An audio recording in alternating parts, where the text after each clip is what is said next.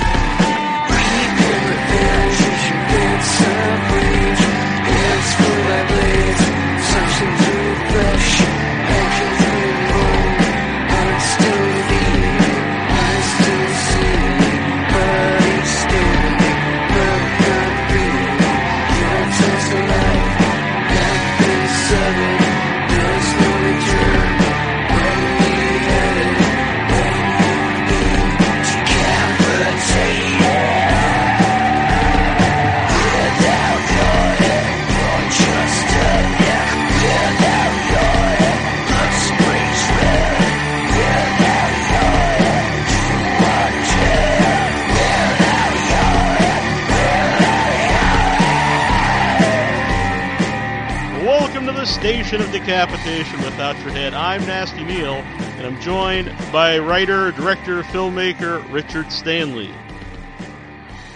How you doing? Oh, it's a pleasure to be here, sir. Yeah, it's great to have you here. Now, first of all, you just mentioned this. You're in France. Can you tell us, not where exactly so we can go find you, but whereabouts you are? I'm in the Pyrenees. In fact, I'm living in a place called Montsegur, which is a sort of Cathar enclave. It's the scene of a famous battle against Christianity in the 13th century, when the heretics and the pagans basically got slaughtered by the Crusaders. So, I've been living here about 10 years and doing what I can to revive the place's fortunes. That's pretty cool. How did you end up there? It was thanks to a documentary I made about a Nazi archaeologist named Otto Rahn and the SS Archaeological Department. In the course of it, I actually visited the sites that they were talking about in the reports from the 1930s. And when I found Montsegur, I became aware that it was the closest thing to a supernatural horror movie or a horror novel in real life that I'd come across. And I figured, who needs real life anyway? So I moved into the place. Oh, when you say the closest you get to a real life horror, what do you mean by that? Well, it's very similar to that Michael Mann movie, The Keep. Basically, there's an ancient ruined citadel that made by hands unknown from that dates back into prehistory at some point. That's been a site of various confrontations and massacres over the last 2,000 to 3,000 years, and it continues to be active. In the outside world, it's much harder to believe in the existence of the supernatural. But I've always been a Lovecraft fan, so the place spoke to my heart. When you're in a place like that has that history, can you feel that, in the atmosphere? Totally. And here it feels like the past is continuously bleeding into the present. The locals, the villagers in the street, seldom seem to have a conversation without the topic somehow drifting back to the 12th or the 13th century. It's amazing just walking down the road, overhearing the kind of normal conversations in bars and things.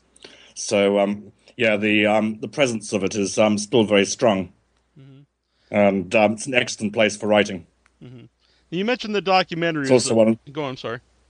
Yeah, I was going to say it's also one of the only safe places in the world I've found for my books and DVDs.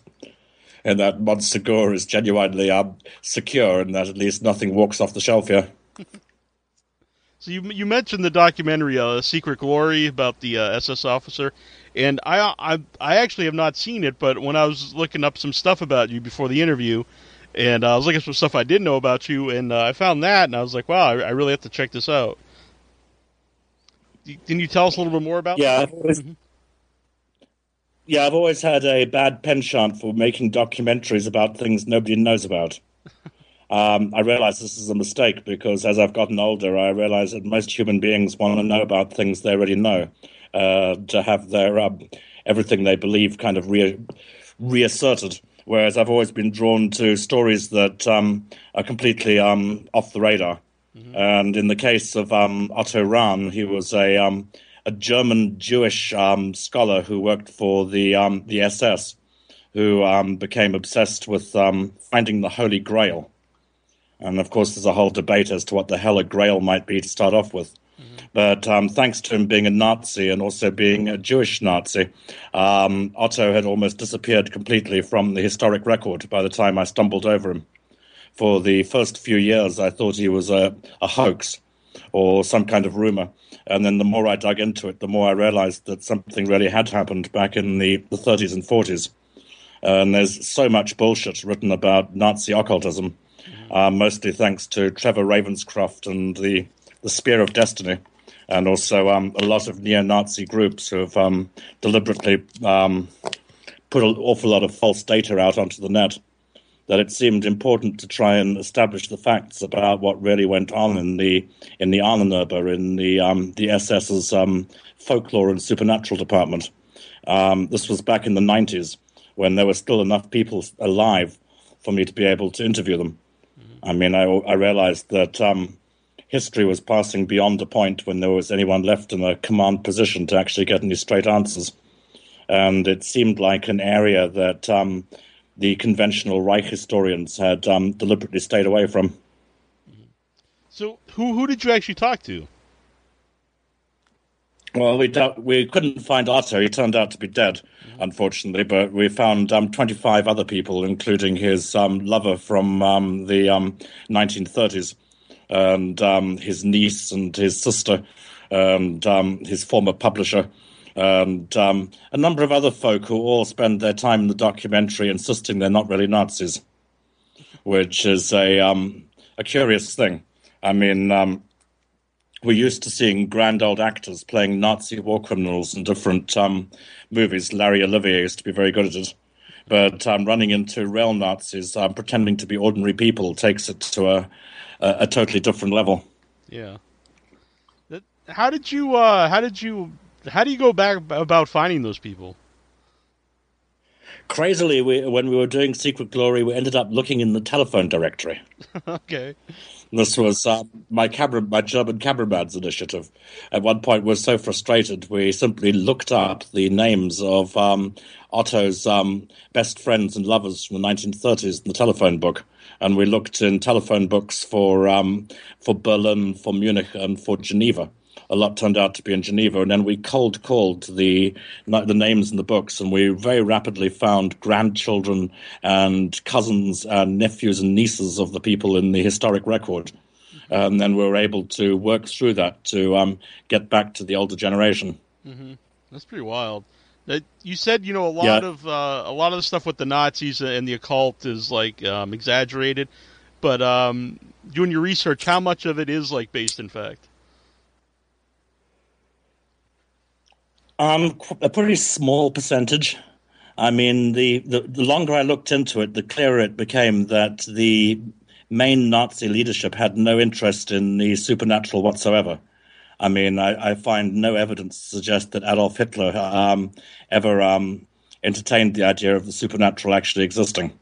And in fact, is very disparaging about it a number of times. Mm-hmm. I think Hitler and Goering and Goebbels were basically too pragmatic to believe in anything like that, or at least they didn't have time for it. Pretty much everything that went on happened under the aegis of Heinrich Himmler and Himmler's SS. And it's clear that on some level Himmler is batshit crazy in that he believes he's the reincarnation of Heinrich of Saxony, and started to try to build this the Black Order, the Grail cult of the SS. And certainly within the SS, there we find genuine research going on into archaeology and into the supernatural, all of this within one division of the SS, who were eventually purged in about 1939. The entire division doing the research was closed down, and a lot of people jailed or disappeared, which I believe is because of a battle between the Christian SS officers and the pagan Luciferian SS element. I think the regular Christian German soldiers became frightened and dismayed by the way that so many Luciferian and extremely cranky people were being promoted above them inside the SS. People who also had no history of being soldiers or being in combat. I mean, Otto made it all the way to being an Obersturmführer, despite being essentially gay and Jewish, and someone who absolutely seems to have despised violence. And I think this ruffled the feathers of the career soldiers to the point where a sort of like Kenneth Starr going after Clinton, a cabal of SS officers under Karl Wolff, Himmler's personal adjutant, basically spent a number of years amassing data and evidence to bring down the crazy ones. And some kind of internal standoff happened in 1939, which pretty much put an end to it all. Despite Himmler's dreams of a black Camelot and building the huge Order Castle and the creation of the round table where he imagined his 12 Obergruppenführers, his 12 Grail Knights would meet, in practice he only had time to take one meeting at the table. And the castle ended up being barely used. The very dark dream of Heinrich Himmler seems to have withered and died, thankfully. Mm-hmm. You said that Otto was gay and Jewish. How did that work? Not very well for Otto. No, well, yeah. I mean, I suspect. I mean, to what extent he was openly gay is hard to know, because in the 1920s and 30s, I think people were so in the closet and so repressed that a lot of the time they couldn't even admit to themselves what their sexual orientation was. And Otto really feels like an alien, a bit like he reminds me of a German H.P. Lovecraft, because he's just so out of touch with normal humanity that I'm not sure that he would even have typified himself as gay. But he certainly failed to ever form any meaningful relationships in his life. I saw a Q&A actually did for the documentary. And you mentioned in it that you're no longer an atheist, that you change your beliefs, and what point in time did that happen? It was a slow progression through working on the Otto Rahn story. It took over, I'd say, about 17, 20 years of being familiar with the story. I started off as a complete skeptic.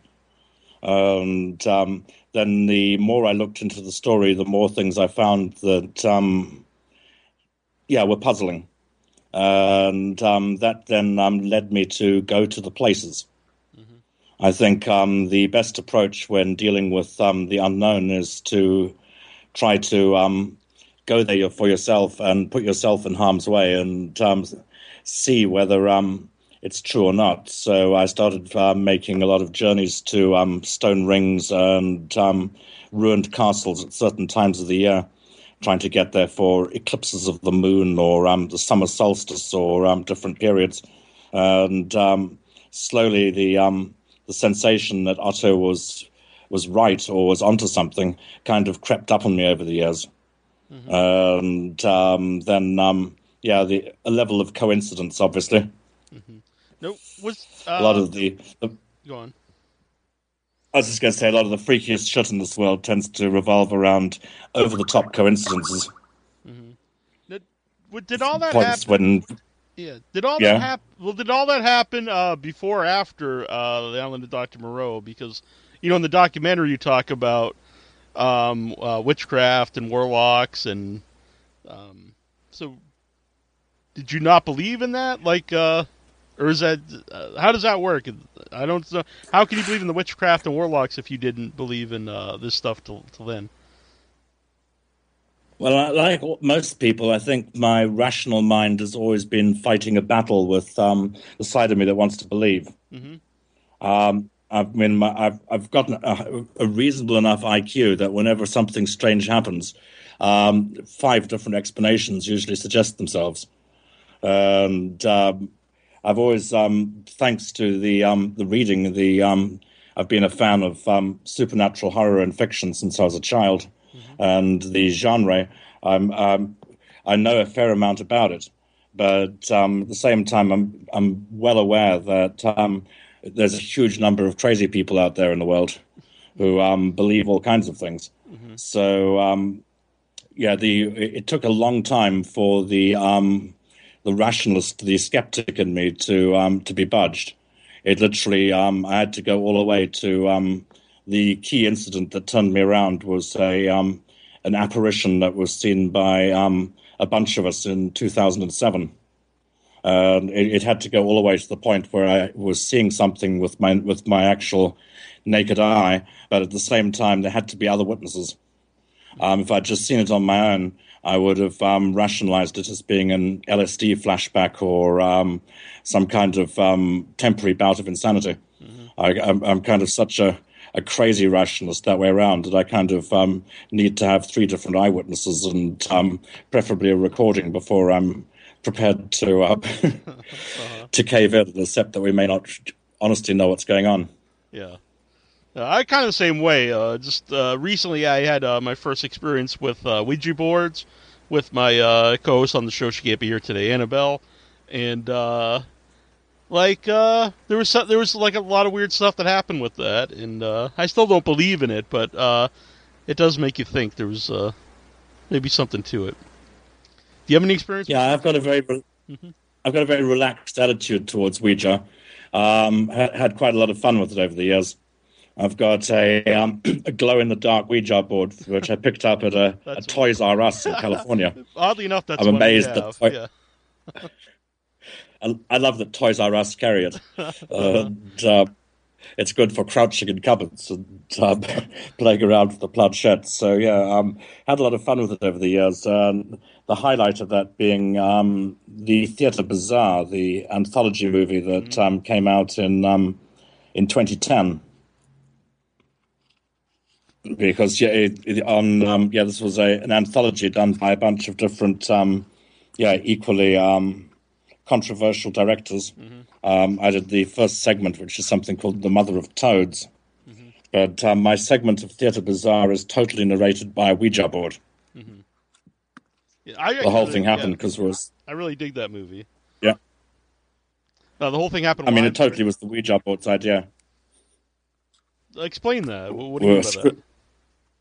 We were screwing around with the Ouija board, and I asked the demon on the Ouija board, what do you want us to do? And it said, make Mother of Toads. Write a short script based on Mother of Toads. I went, what the fuck is that? And it explained it was a story by Clark Ashton Smith. And crazily, I'd actually never read the Clark Ashton Smith story. So then on the Ouija board's advice, I hunted down the story, read it, and then I got back to the Ouija board and said, okay, I've read the story. I'm not sure I really like it. What do you want me to do with this? And it said, okay, you have to totally readapt it. It's set in the present day. The first scene happens in Mirepoix Market. There's 2 Americans trying to buy an earring. It was very specific, told me the whole outline for the 20-minute short. It's lucky it was a short because it's painful having to transcribe things letter by letter on the planchette like that. But the entire script basically came over the Ouija board. Then literally heard within a week that David Gregory at Severin was putting together the Theatre Bazaar package, and he was on his way to the Cannes Film Festival. So I drove down from the mountain and met him on the platform at Montpellier railway station. As he was on his way to Cannes, literally tossed him the 20-page script that had been narrated by the Ouija board. David admirably came back within a few days and said, yes, we want to do this. And as such, it probably made the fastest transition from page to screen of anything I've ever worked on, which I have totally the Ouija board to thank from screwing around and thinking, okay, I'm bored, what can we do? That's pretty wild. I didn't have that luck on my Ouija board experience, but I just had a raccoon come and climb over my head. It was strange, but Theater Bazaar was really cool. Good. That's a good movie. And the shorts kind of seem to be popular now. Would it be something you'd want to do again? Yeah, I'd love to do another short. I've got one in mind. The problem is that there's no goddamn money in it. I mean, every time I do something like that, it's the same with documentaries, which just don't pay at all. I always have to know in advance I'm going to be bankrupt for about a year or 2 years just paying for the blessed thing. So they always kind of punch a hole in your life, and they're very bad for relationships. And generally, I get evicted from the flats I'm staying in. Landlords don't like it when I'm working on those things. So, yeah, I'd like to do more, but haven't really had the opportunity yet. That's something I've wondered about, because it seems we have a lot of guests on who do shorts, and it's they might show at a festival or something, but it's not like a feature where you could put it on DVD unless it's part of an anthology like Theater Bazaar. So it's kind of like, what do you do with them after you make them? That's the problem. It's the same with documentaries. I mean, people just don't watch them. I mean, for all the best will in the world, trying to force someone to watch a short or a documentary, particularly when it's coming from someone they haven't heard of, or it's a subject they don't know anything about, is super hard. You have to practically hold a gun to their heads. People don't go out of their way to seek them out. No, I myself am a fan of documentaries, but I assume I'm not like everybody. But back to the apparition. Can you go more in detail, like what the apparition was that you saw? Well, I could, but doubtless you and the listeners would dismiss me as a lunatic, or think that I was suffering from presumably too many drugs when I was a younger person. But yeah, here in the Pyrenees, we've got something called the White Lady. She shows up in a bunch of places, but she's she's very prevalent out here, the Dame Blanche of the Pyrenees. And a lot of the time, these apparitions, which are generally glowing feminine figures, usually accompanied by a strong, sweet smell like roses or lilies, are associated with Marian apparitions. And a lot of the sites where these things have happened, it's been taken into the Catholic Church. Like a prominent example is Lourdes, where Bernadette Subaru saw a glowing white lady in the grotto of Massabielle in the late 19th century. And the Catholic Church has now decided it's Our Lady of Lourdes and venerate her, and it's become a major site of Catholic pilgrimage. But Lourdes is about an hour away from where I live, and peppered around this area, there's a whole bunch of different sacred sources, churches and sites where you'll see little plaques or statues telling you about the apparition, and saying that this was seen in the 17th century by 3 shepherds, or was seen in the 19th century by 2 schoolgirls or whatever. But it's actually crazily prevalent. I didn't pay any attention to it until about 2007, when I saw the thing in the castle, which was essentially an apparition of the White Lady. Essentially looked like a glowing person. I thought initially it was a goth or a hippie wearing UV paint. I initially thought there was going to be a Scooby-Doo explanation for it. But unfortunately, it happened in the tower room of the castle, where there was no exit door, and the lady we saw essentially turned around and walked away from us, and walked through the back wall of the room, where there's nothing but a stone wall. So even if it was a human being wearing glow-in-the-dark paint, I couldn't explain how they had disappeared out of the room without an exit, which put the hook in me in 2007. I then started researching into it and realized that people had been seeing the same apparition in the same place in the north-facing tower of the castle for a few centuries. And the creepy part was finding accounts in French and in Occitan that we simply weren't aware of, which described exactly the same thing that we just experienced. At which point I had to start caving into the notion that it wasn't just a figment of our imagination or something that was conjured out of our own minds, but was an actual ongoing phenomena that had been happening for about as long as recorded history. The fact that it happened to us in a pagan place as well, somewhere associated with the heretic religion, meant we were unable to see it as the Blessed Virgin Mary, or something which was associated with the Catholic faith, and it put me onto the track of realizing that it was something essentially pre-Christian that had been going on since before the area was Christianized. So when you said that you're no longer atheist and you believe all these different things, do you consider yourself any particular religion? I think I consider myself to be a pagan or a neo-pagan these days. This is largely based on the fact that I think if we have souls, I strongly believe that animals have souls too. I find it impossible to believe that man alone is made in God's image, that we alone are divine, particularly when human beings are usually such assholes. And generally, it's when I'm out in the countryside or surrounded by nature.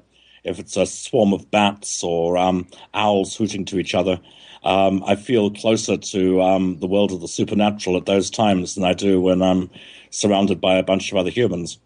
And so I guess the sense that animals are sentient and have feelings and are aware of pain and react to us takes me away from being either a Christian, a Jew, or a Muslim. The folk who all insist that only humans have some access to the divine. Why do you make the documentaries if you know you're not going to make money on them? Well, usually it's because I feel guilty about not saying anything.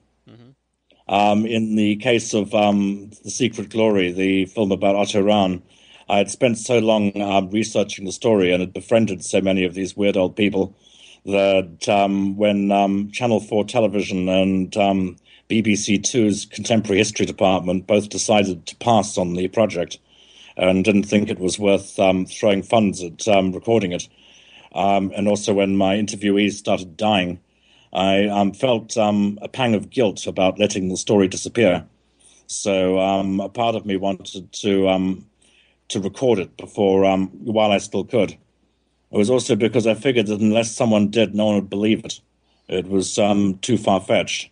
There was no point expecting people just to take my word for it. I really wanted to interview as many of the surviving witnesses as I could. And yeah, pretty much every one of the documentaries has usually happened largely by accident like that. It's usually got to the point where I've simply felt compelled to shoot what was going on. How long did it take to make that movie? It took about 10 years on and off, but I literally went away and had the whole Moreau event in the meantime. I started on it initially. I was hired as a researcher for Channel 4 Television and dug up the story and then pitched it in treatment form to Channel 4, who didn't do anything with it. But the whole thing was freaky enough that then later, after Dr. Moreau, I remembered it and came back to Montsegur because I was still puzzled by what I'd seen there. Going back when your first movie, Hardware, can you just talk like how you went to make your first movie? Because I would think that would be obviously a big thing to make a fairly big movie. So how did that all come about? Yeah, like pretty much everything in my life, it was largely accidental. And that it was through a series of circumstances so bizarre that you couldn't possibly reproduce them. So it stands as a poor example to folk who are trying to break into cinema themselves, because I really wouldn't advise them to do what I did. I mean, I was trying to get a feature film made since forever. and started dreaming about it when I was probably around 12 or 13 in a kind of organized way. Got a Super 8 camera when I was young, and started making home Super 8 movies that quickly developed in complexity. Started, like most kids, making attempts at stop motion with dinosaurs and small tabletop setups. Was very turned on as a kid by Ray Harryhausen and Willis O'Brien. And then this being difficult and time-consuming, it leapt from the tabletop into real life, and I started persuading friends to dress up as cavemen. And I was growing up in South Africa, so I had a tremendous primordial landscape as a resource in my backyard, more or less. And the first coherent Super 8 movie I made was a caveman movie. And from the caveman movie, having had some success with the Super 8, it got an award in London for the International Student Film Trophy from something called the IAC in 1984, although it was up against work from organized film schools from UCLA and UCT and the National Film School in London. The fact that my Crazy Caveman movie actually won the trophy gave me some inspiration as a crazed 15-year-old, and I thought, okay, the next place to go from cavemen is into the future. Mm-hmm. So I started working on a Super 8 movie set in the near future, which was the real gestation of hardware. This was initially an hour-long Super 8, in which we see the future world. It's all set over Christmas. The lead girl is a metal sculptress. Her one-handed boyfriend comes back from the zone with his tripping space jockey best friend. And the whole setup is exactly the same as in hardware, except there's no war droid. There's no action. It's a Super 8 movie. They slouch around the apartment. Everyone's acting very badly because they're all teenagers. And nothing much happens. It's just resolutely depressing and grim.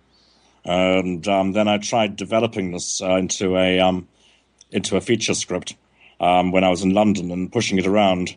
The inspirations were very much Make Room by Harry Harrison, the book that Soylent Green is based on.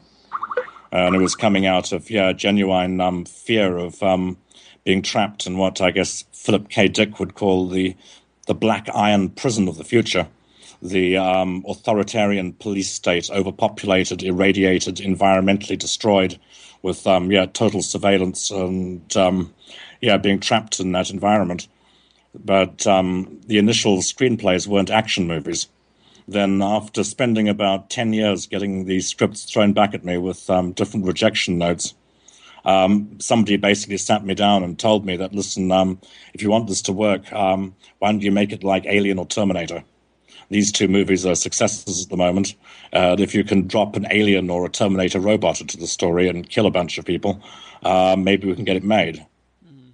So I took this advice and sat down and wrote the Mark 13 cyborg into the script and killed all of my characters and had it run amok in Jill's apartment.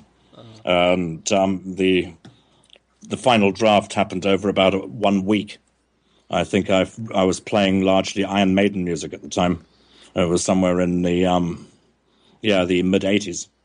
Then I pushed the thing out to everyone and got no response at all. And really it didn't seem to make any difference, and went on with my life. And I made music videos for about 4 years. And then after getting sick and tired of making music videos, I more or less gave up and went to Afghanistan on a whim. Went to the Hindu Kush Mountains, wanted to get out of the music business. And this was in the late 80s. And then got swept up into the defeat of the Russian army, and then the civil war that brought the Taliban in. And after a particularly big battle, the siege of Jalalabad, which was the provincial capital of Nangarhar province, I was in a Saudi Red Crescent hospital in Pakistan, on the Pakistani side of the border in Peshawar. And there in the Red Crescent hospital, somebody managed to reach me from London, who turned out to be a producer named Trix Worrell, who'd made a movie called For Queen and Country with Denzel Washington. And Trix had tracked me down and wanted to option my script. This copy of the Hardware script had been floating around London for years and years, like a raisin dropped into a glass of champagne. I'd given up all hope on it, and completely without me knowing, it had gone from one set of hands to another, and had finally found its way all the way to Steve Woolley at Palace Films, and they had a yen to try and make a low-budget sci-fi horror movie to emulate the success of Evil Dead, to see if they could do something for under $1 million that they could release on video. And they picked on Hardware. Then they had to find me. I'd dropped out of the business and gone somewhere totally inaccessible. So by the time Trix found me, he was already very desperate. I remember he was using a lot of F words. It was kind of, you have no idea how fucking hard we've been working to fucking find you, mate. I recall initially I was so confused and offended by the phone call that I hung up on him. Didn't take it seriously for a period of time. I certainly, at that stage, didn't believe the movie would get made. Then, when they used extraordinary means to get me back from Afghanistan, essentially they chartered my immediate ex-girlfriend at that point, and paid her good money to find a way of getting me on an airplane, and. I got precipitated pretty much directly from the Afghan conflict into developing Hardware. That's crazy. I mean, Hardware was kind of a non-recurring phenomena because I think it was made for 800,000 for under $1 million, and I think the reason that this was possible is because it used kind of almost teenage labor. Like the average age on the set was probably about 16. What few computer graphics there are was done on a school computer somewhere. So, we were all very badly paid for our efforts, and we all worked insanely hard for a brief, crazy period of time, and got, as a result, delivered something to Palace Miramax that was batting very much above its potential, that looked a lot better than it should possibly have looked for the money. And then, much to my surprise, they gave it a full theatrical release. When we were making it, I thought it would go direct to video and would be floating around in the video bucket with all the other Terminator and Alien ripoffs of the period. But the film looked sufficiently good that they went theatrical with it, and it got a pretty wide release in the States. How did you end up in Afghanistan? It's just. Very. That was totally out of nowhere. Yeah, exactly. That's why I said I couldn't recommend that anyone else follow my route to making my first feature, because it makes no kind of sense. I literally hammered at the doors of the industry for years and years, and it was at the point when I completely stopped trying that the thing worked. I'd literally, thrown in the towel and given up. It happened because I was doing a really bad music video. I'd been doing about one music video a month to pay the rent for about 4 or 5 years. And it had gotten down to the point where I really had to shoot in order to keep the entourage going and pay the overheads. So we were getting less and less choosy about what tracks we were shooting videos for. And this was a really lame dance track that we should never have been working on. There was targeted at like 12-year-olds or 13-year-olds, and we had lots of children dancing around with cell-animated characters that were added later. And the whole thing was so far away from what I wanted to do as a filmmaker, and having a serious identity crisis shooting that kind of material. As a director, I've got a first on, last off policy, which means that I like to arrive before anyone else, get to the location before the vans arrive, and know which way the camera is pointing before the rest of the crew gets there. And then I like to stick around until all the cable is washed and all the lenses are packed away into their cases and the whole thing is de-rigged and the location was... This is largely a policy born out of working with no money, because if you're underpaying people the whole time, the crew will mutiny unless they feel that you're working as as hard as they are, or harder. So I didn't like to leave the shitty work to other folk. I think if you just jump in your car and go home after you've called a wrap and leave everyone else to deal with the carnage, you will lose people very fast. So on this dumb video, I was the last off as usual, and shipping out of the location with the trucks at the end of the shoot. The truck driver in the vehicle I was in was complaining about the gears sticking on the truck. And he said this thing's as difficult to drive as a BTR 60. And I recognized this as a lightweight Soviet troop transporter that had been used in the invasion of Afghanistan, and said, well, how did you get to drive a BTR 60? And he then explained that he'd been in the jihad in Afghanistan and was now on hard times in London doing whatever shit work he could in order to save up enough money to to go back to the jihad and fight the Russians. Mm-hmm. So on a whim, I said, well, look, if I pay for your plane ticket, will you take me with you? I was that pissed after the music video. Mm-hmm. It was I wanted an out any which way, and he was good to his word. I paid for his plane ticket, and he got me in. Mm-hmm. Did you actually fight?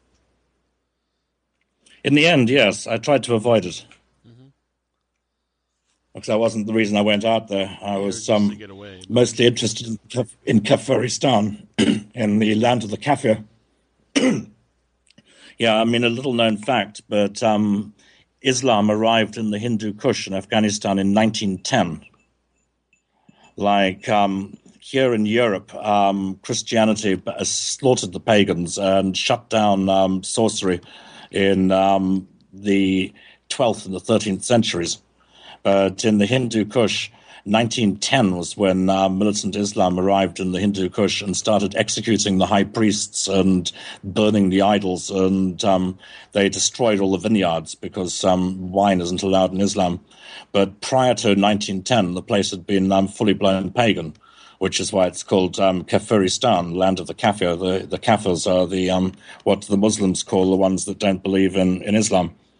And crazily enough, there'd been a British viceroy, Sir George Scott Robertson, who had been there in the late 19th century, who just walked in there for donkey and wrote an extraordinary account of shamanism and the deities of this very wild, warlike people.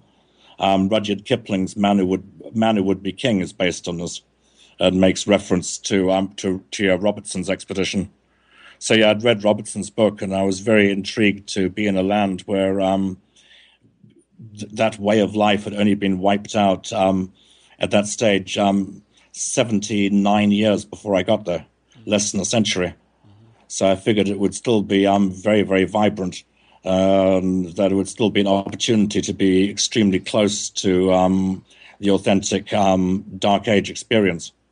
I had no interest in either communism or militant Islam as ideologies, and didn't really care which one of the sides won, but did want to be part of that milieu, to see how it felt to be in a country which was unelectrified, and where there was no written language, and where there was white spots on the map, and where people still believe in jinn and in magic.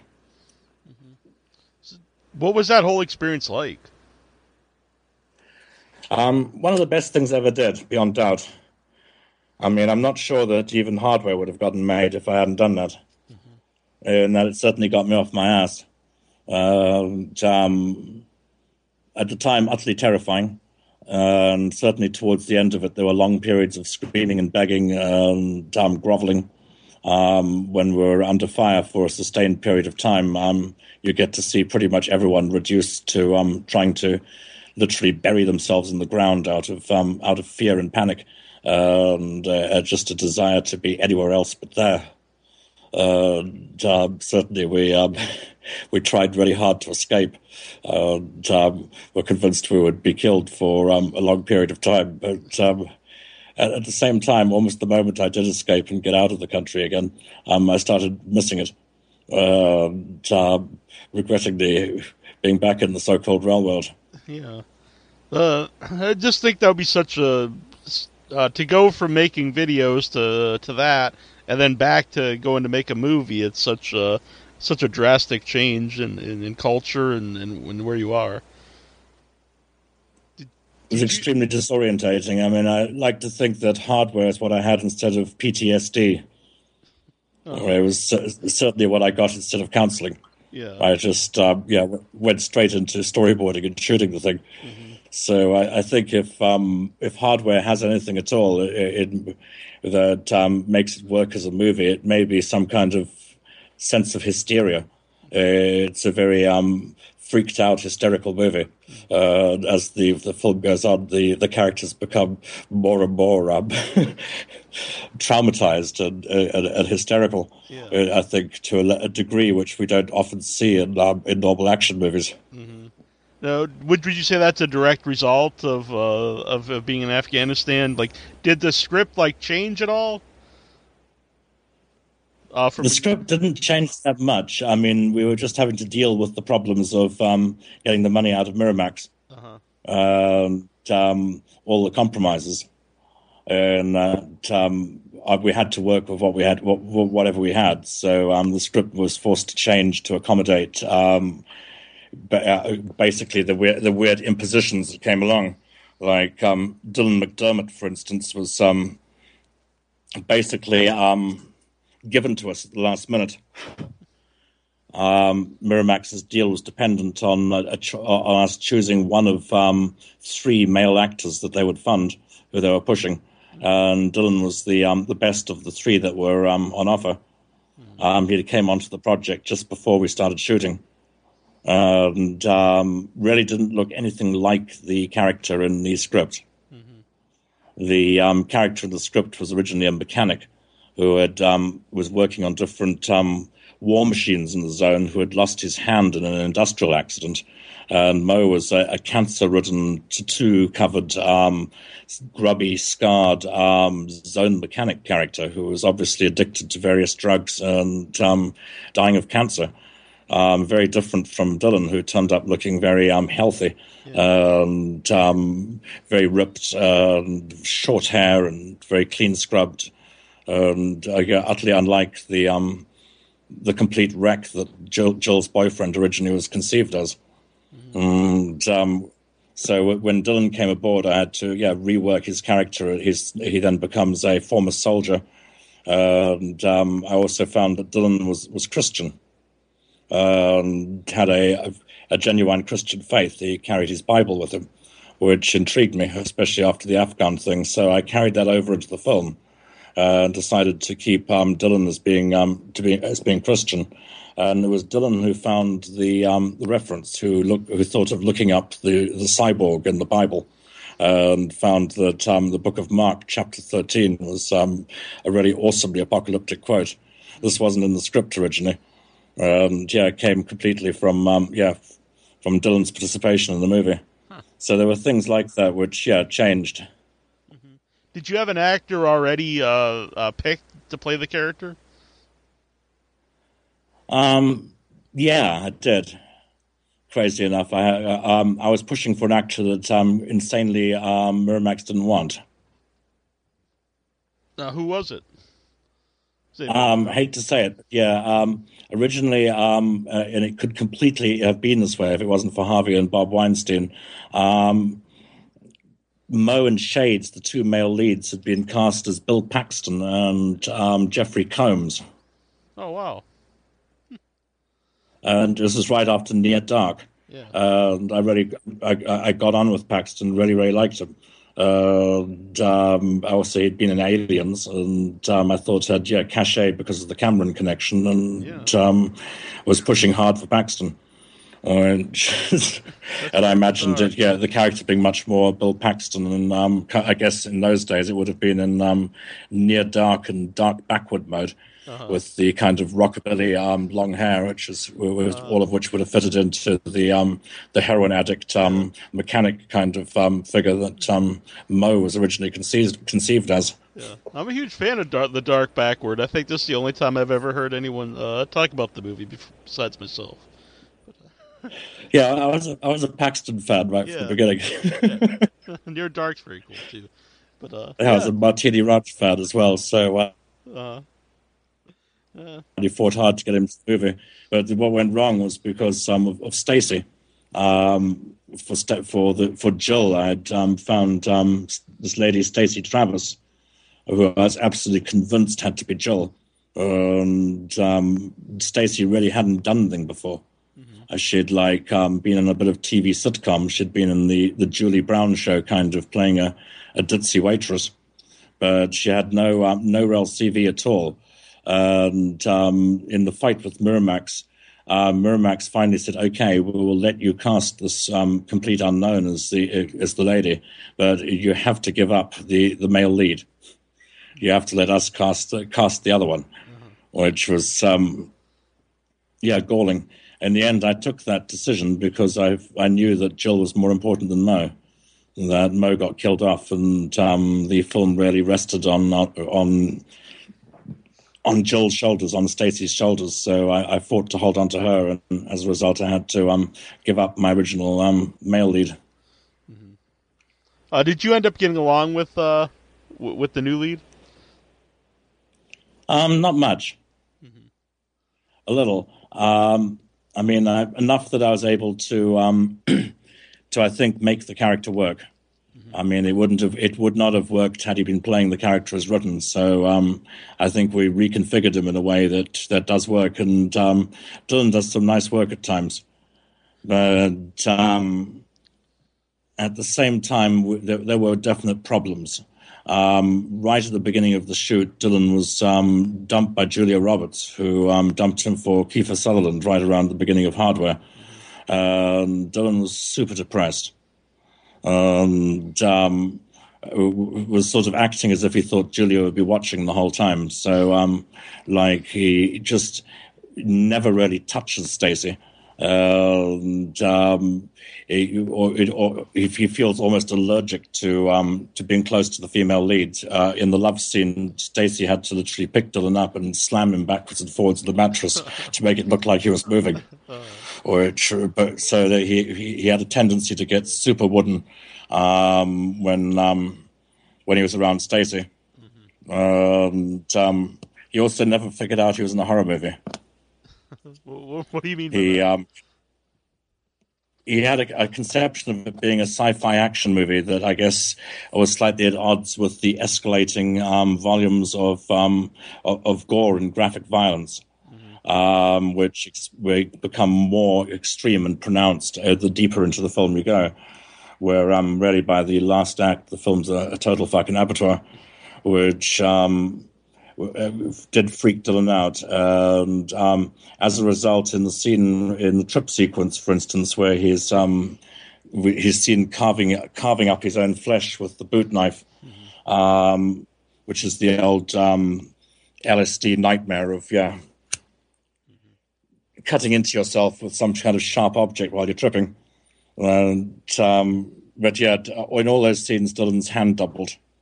It's an actual double because he couldn't go that far with the gore. In the stronger gore sequences, we doubled him. That's. Do you know what he thought of the finished movie? I think he was pretty dubious about it at first. It probably took about 10 years for him to really embrace it. I mean, now Dylan has no problems about appearing, obviously, in horror films. He's done, all kinds of horror material. But, back then, I think it was a combination of the Christian thing and just breaking up with Julia. He had moral issues about the tone of the material.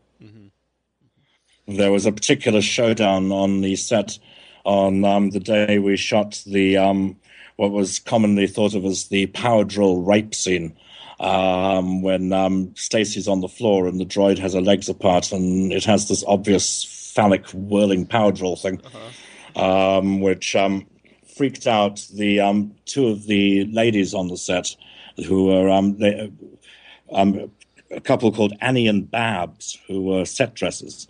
And Annie and Babs decided that we could not possibly shoot a scene where a woman was sexually threatened with a phallic power drill. because I was young and crazy and coming off the Afghan war, I think I responded in a way of probably unsympathetically, and took the attitude of "fuck you, you're set dressers. This scene happens the way it's supposed to happen," which then caused a crew mutiny, where Annie and Babs pulled the I guess pressed the feminist button, got all the different ladies to talk to the men. And the entire crew and Dylan all downed tools and refused to go on working unless we dropped the power draw rape scene. At which point I think what we did was I seem to remember going, "Fuck you, we're doing this anyway." That scene's shot with Stacey, and Steve Chivers was the DP was operating, because Tim Morris-Jones, the normal operator, couldn't do that sequence thanks to pressure from his girlfriend. And I know that Dylan had at that point had a thing for Babs, the set dresser, and I was also of a mind that it was a step too far.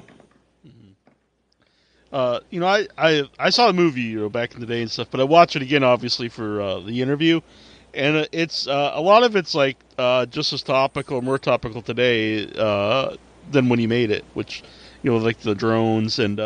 There's even a line, I don't want to spoil the movie, but I'm sure people have seen and listened to it. At the end, it's, they're talking about mass producing them, and they talk about how it's going to create jobs, and I was like, wow, that's like, we're right out of today, about. Yeah, I'm sorry the sequel never got made. There's a perfectly good sequel script, which was written about a year or 2 years after Hardware, which not only exists, but I put it up on the net about 20 years ago. When I realized that the legal problems around Hardware were so great that trying to legitimately get the film funded was always going to be a problem. But the sequel script is insanely topical, mostly because it opens out the story, and we get to find out more about the world that they're living in. Mm-hmm. But the sequel script literally starts with a family of Mexicans trying to get across the Rio Grande, who initially escape drones. Make it through some kind of containment barrier, are unable to read the warnings on the wall. And then on the far side of the wall, one of them loses a leg to an anti-personnel mine, which slows them down, and then they are hunted and exterminated by a pack of Mark 13 cyborgs, who have not only got motion detectors and are heat sensitive, but also now fully weaponized. And have microwave weapons, which enable them to cook you from the inside out. Something which we didn't do in the first movie. I figured if the droid was weaponized in Hardware 1, Jill would have no chance at all. Mm-hmm. So, but yeah, the sequel script is crazy topical. And I really, really regret that it never got made. Mm-hmm. You don't think there'd ever be a chance of it to ever be made? Well, the basic Mexican border wall thing was always a problem. Mm-hmm. I mean, the funny thing is, even though now they're talking about actually building the thing, it's still kind of too much of a hot potato to use as a sci-fi action setup. Mm-hmm. It's very strange because that was parodied on South Park and everything. And now it's looks like it's actually going to become reality. The wall. Yeah, very creepy indeed. I mean, the notion that we're speeding towards a future which resembles a 70s dystopian sci-fi novel has never been stronger. Mm-hmm. I mean, it really feels like we're in Philip K. Dick's Radio Free Albemuth with elements of Harry Harrison's Make Room, Make Room. But it's it's certainly creepy living to see this. Mm-hmm. Mm-hmm. Now, I thought it was interesting in Hardware that. Even though, it's kind of a dystopian world and everything, that she's still making art, that, like, art would still survive in a world like that, and people would be interested in making it. Yeah, they surely will. I mean, I guess the one influence of Hardware is coming out of Afghanistan, is that it's a very third world vision of America. And that it's kind of cheaper than Blade Runner. So the street scenes and the milieu that they're living in feels like it's a cross between Blade Runner and Megacity 1 and Peshawar or some of the cities I've been seeing in Pakistan and Afghanistan. And certainly in the border areas, there's places where everything is merged into one. So you go into a shop and you can buy boiled sweets and gasoline and flour and chickpeas and ammunition for your gun and also plastic explosives and new DVDs. So, some aspect of that had bled into the movie. And I think there'll always be crazy people making art and drawing on their faces or... I saw the Mujahideen liked to crochet the whole time. They were big on knitting and crochet. Mm-hmm. So while waiting to attack people, they'd be sitting there crocheting gun cozies and ghetto blaster cozies and very elaborate little bits of crochet work. So I think that'll always be going on. Mm-hmm. Why the American flag painted on the helmet on the face? Crazy enough, like everything else, was an accident. Another one of those happy accidents. In the script, the droid had night and day on its face. This is meant to be particularly strong when Lincoln opens the blinds and sees the thing looking back in at him. And I wanted a rising sun on the one side and stars and the crescent moon on the other side, so the droid would be literally night and day. When we were doing the paint job, the rays of light from the rising sun met the stars, and we went, oh, hang on. And we all of a sudden realized it looked like Captain America's gas tank from Easy Rider. Okay, that's but yeah, pretty much an accident. Oh, that's pretty cool, though. Who did the effects? Because the effects are still hold up. Yeah, no, it was an awesome array of kids. We had an incredible team of different folk, many of whom are insanely talented in their own right, who are all very young and got slung together. So, I had a whole bunch of folk from Steve Norrington to Chris Cunningham on that one. Mm-hmm. Little Chris literally turned 16 in the course of the shoot, and Chris went on to do the Aphex Twins videos. Uh-huh. And the main droid guy was someone called Paul Catlin, who actually left show business and went on to design prosthetic limbs for paraplegics. Mm-hmm. But somehow together they were able to rebuild that droid practically every day because we destroyed it practically every day.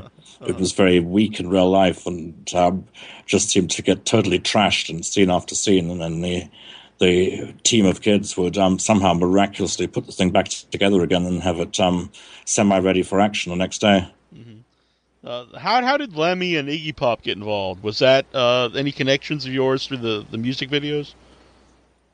In a roundabout way, yeah.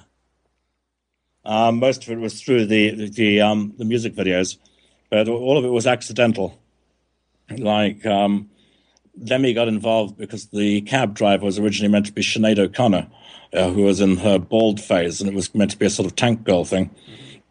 And then Sinead dropped out at the last moment because she was otherwise engaged, and there was a frantic struggle to see who the cab driver would be, and Lemmy just sort of happened to be around. It was a cold call, and did it at the last moment for a bottle of Jack Daniels. But it was literally parachuted into the part, and kind of a surprise. Iggy, the same deal. Iggy's character was originally meant to be played by John Lydon, and I'd done video work for Lydon. But then, right at the time we were meant to be recording that stuff, he was stuck in the middle of an insane legal battle with Virgin, and had just split the UK for California. And all of a sudden, trying to get Lydon into a studio was difficult. And again, Iggy was the next thing. It was like, okay, who can we call? Now, where did the Wibberly Wobbly song come from? It's a genuine song. Oh, it is? I did not know that. Yeah. Yeah, but it's apparently a drinking song from like about from pre-war.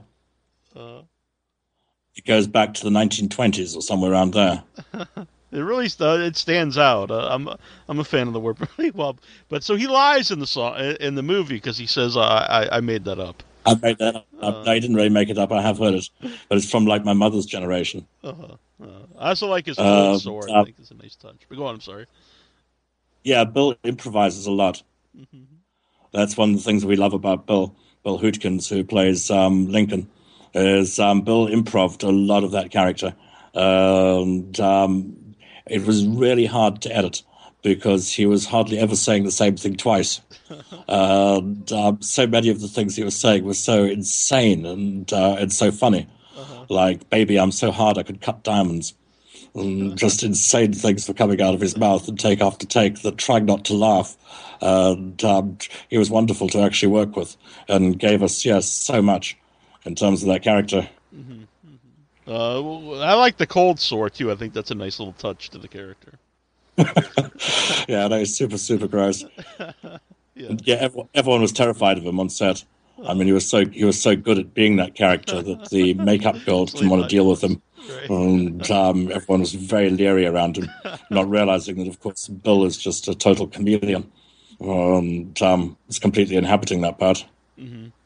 So when the movie was finished and, it gets a theatrical release, what was that like for you? Hugely disorientating. Bizarre. I mean, most I was in a really bad mood. That's what normally is. I mean, like, now I'm amazed at at what a bad time I had at the height of hardware's success. And there's always stuff which is coming after you in this world.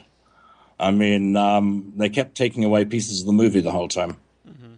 Like, hardware got censored and reduced the whole way. Like, there were 2 extremely extended gore sequences that were meant to shoot during the making of the film, which Miramax already nixed. These were meant to be the demise of the dwarf and the security guard Vernon, both of whom were originally intended for far nastier things than what happens to them in the film. And both these scenes were already removed by Miramax. And then during the edit, we had to drop more things, like the Holocaust footage on the television, which was originally playing in the background when Mo and Jill make love, and which again was seen as like totally untenable. You couldn't be intercutting images of real death with sex. And the Leiden song, so all the real death images were hauled out in the edit. So the film kept getting lamer and kept getting tamer as it went along, like a snowball that kind of melts the closer it gets to the public. And then in the United States, it got initially given an X rating. So we hit the campaign trail and campaigned very heavily against the X. Hardware was one of a bunch of films that got the X that year. I was up there with, I think, Almodovar's Tie Me Up, Tie Me Down, and the Greenaway film, Cook the Thief, and there was a Wayne Wang movie at that time, too. Life is Cheap, Toilet Paper is Expensive, all of which were given X ratings, which meant that they couldn't play in conventional cinemas or receive really any publicity in newspapers. Mm-hmm. So this insane amount of campaigning in the States on every radio show or every cable show we could get onto eventually led into the creation of the R rating. And finally an R was introduced, and then hardware was cut for an R, which meant that we again lost a lot of gore close-ups. Miramax removed half the trip sequence. They also removed another 2 more pieces of the Jill and Mo relationship because they thought it made the characters appear unsympathetic because they were being too mean to each other. And as a result, they kept taking little pieces of the movie away.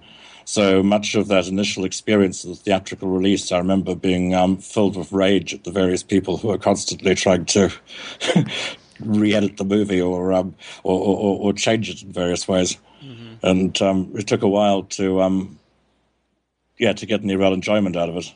Mm-hmm. Would there could there ever be a director's cut released, or is that stuff all lost? The closest we've got is the one that's out now from on Blu-ray. Mm-hmm. In that this at least reinstates all of the censor cuts. Mm-hmm. Everything that was cut for an R in the 80s is now back in, which so I'm happy with that. And it also reinstates the excisions made by Miramax for the US release. So I think the Blu-ray version's the most intact that we'll ever see.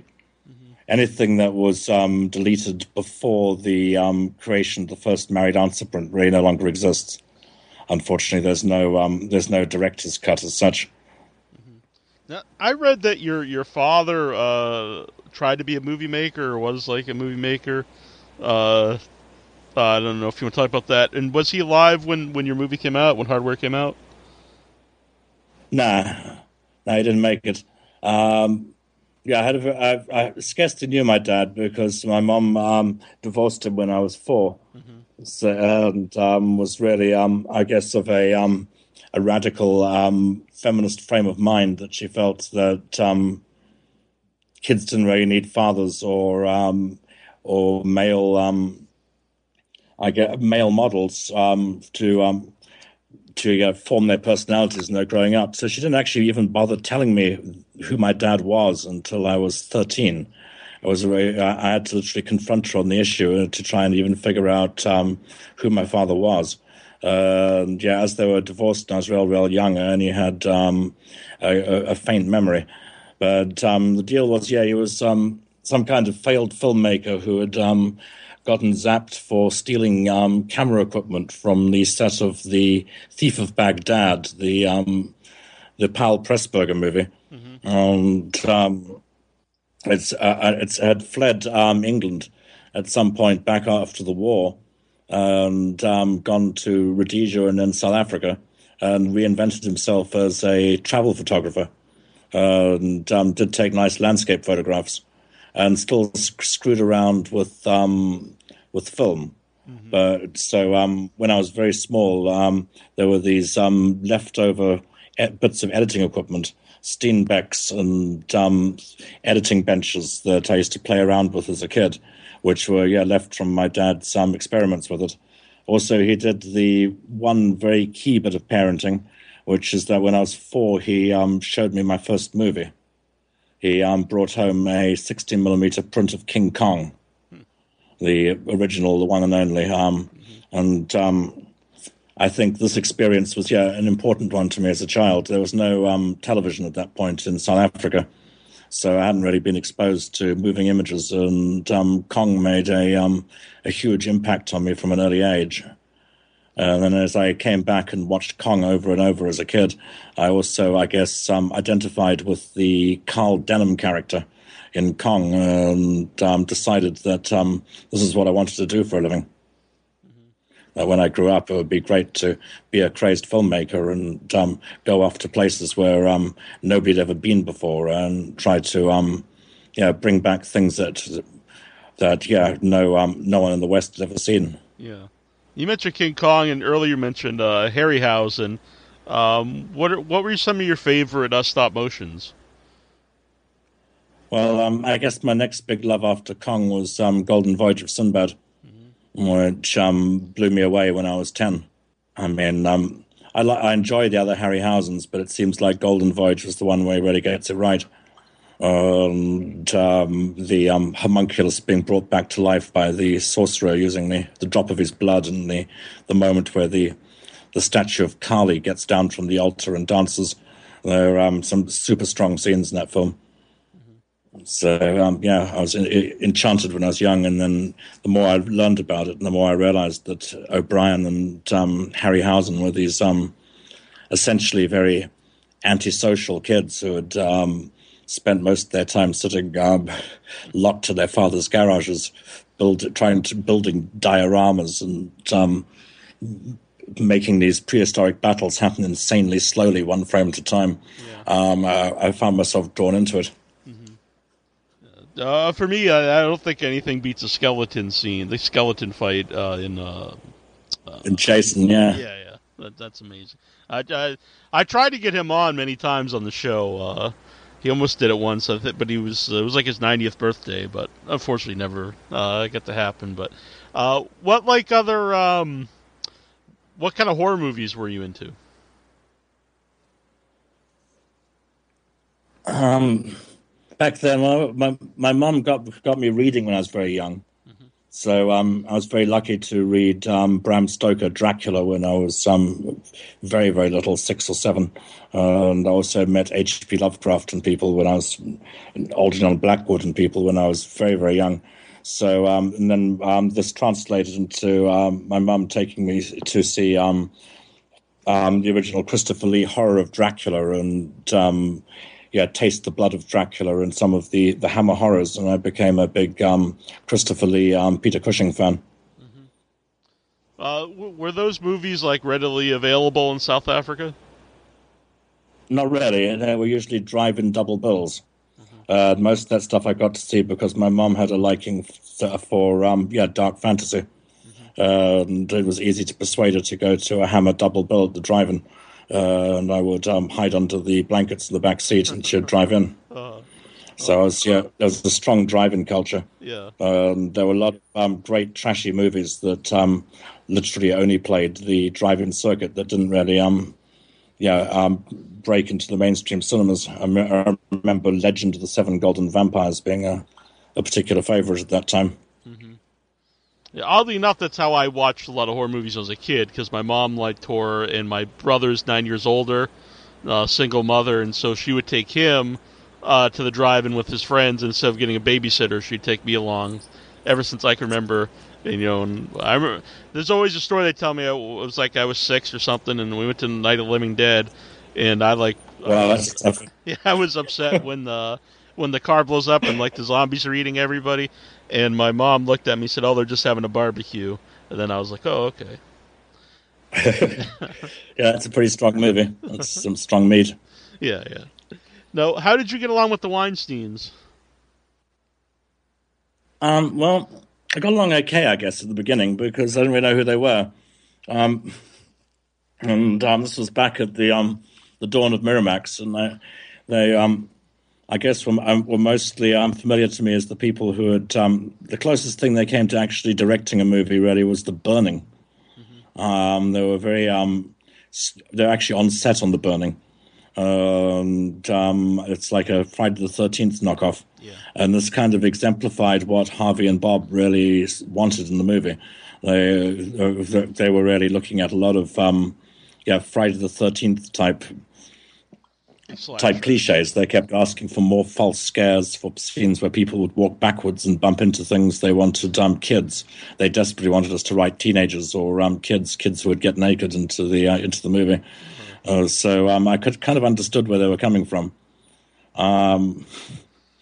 But as it went along, and I guess I was fairly arrogant about refusing to change things or constantly fighting for to try and stop the movie from mutating into completely out of shape. We became, I guess, more and more antagonistic towards each other. And one of the problems was at some point, Harvey, I believe, started thinking that the character of Bill Hoodkins's character, Lincoln Weinberg Jr., the sleazy voyeur pervert character, was a joke on him. Which it wasn't, because in fact this character was always named Lincoln Weinberg Jr. right back to the earliest drafts of the movie from a good 10 years previously. So it was no reflection on Harvey, but somehow he started to believe that this was was deliberately insulting. And then it's also there's real issues of Harvey. I mean, Harvey's got some Bill Cosby type issues. Which I believe will come to the surface at some point. Oh wow! But he's such a powerful man that it hasn't got out.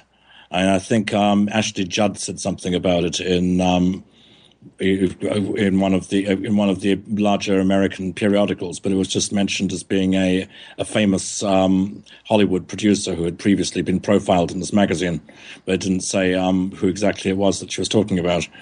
But Harvey's always been a bit of a predator, and this came out several times in the course of the production, and eventually climaxed the situation in Cannes, where he was trying to get into Stacey's room.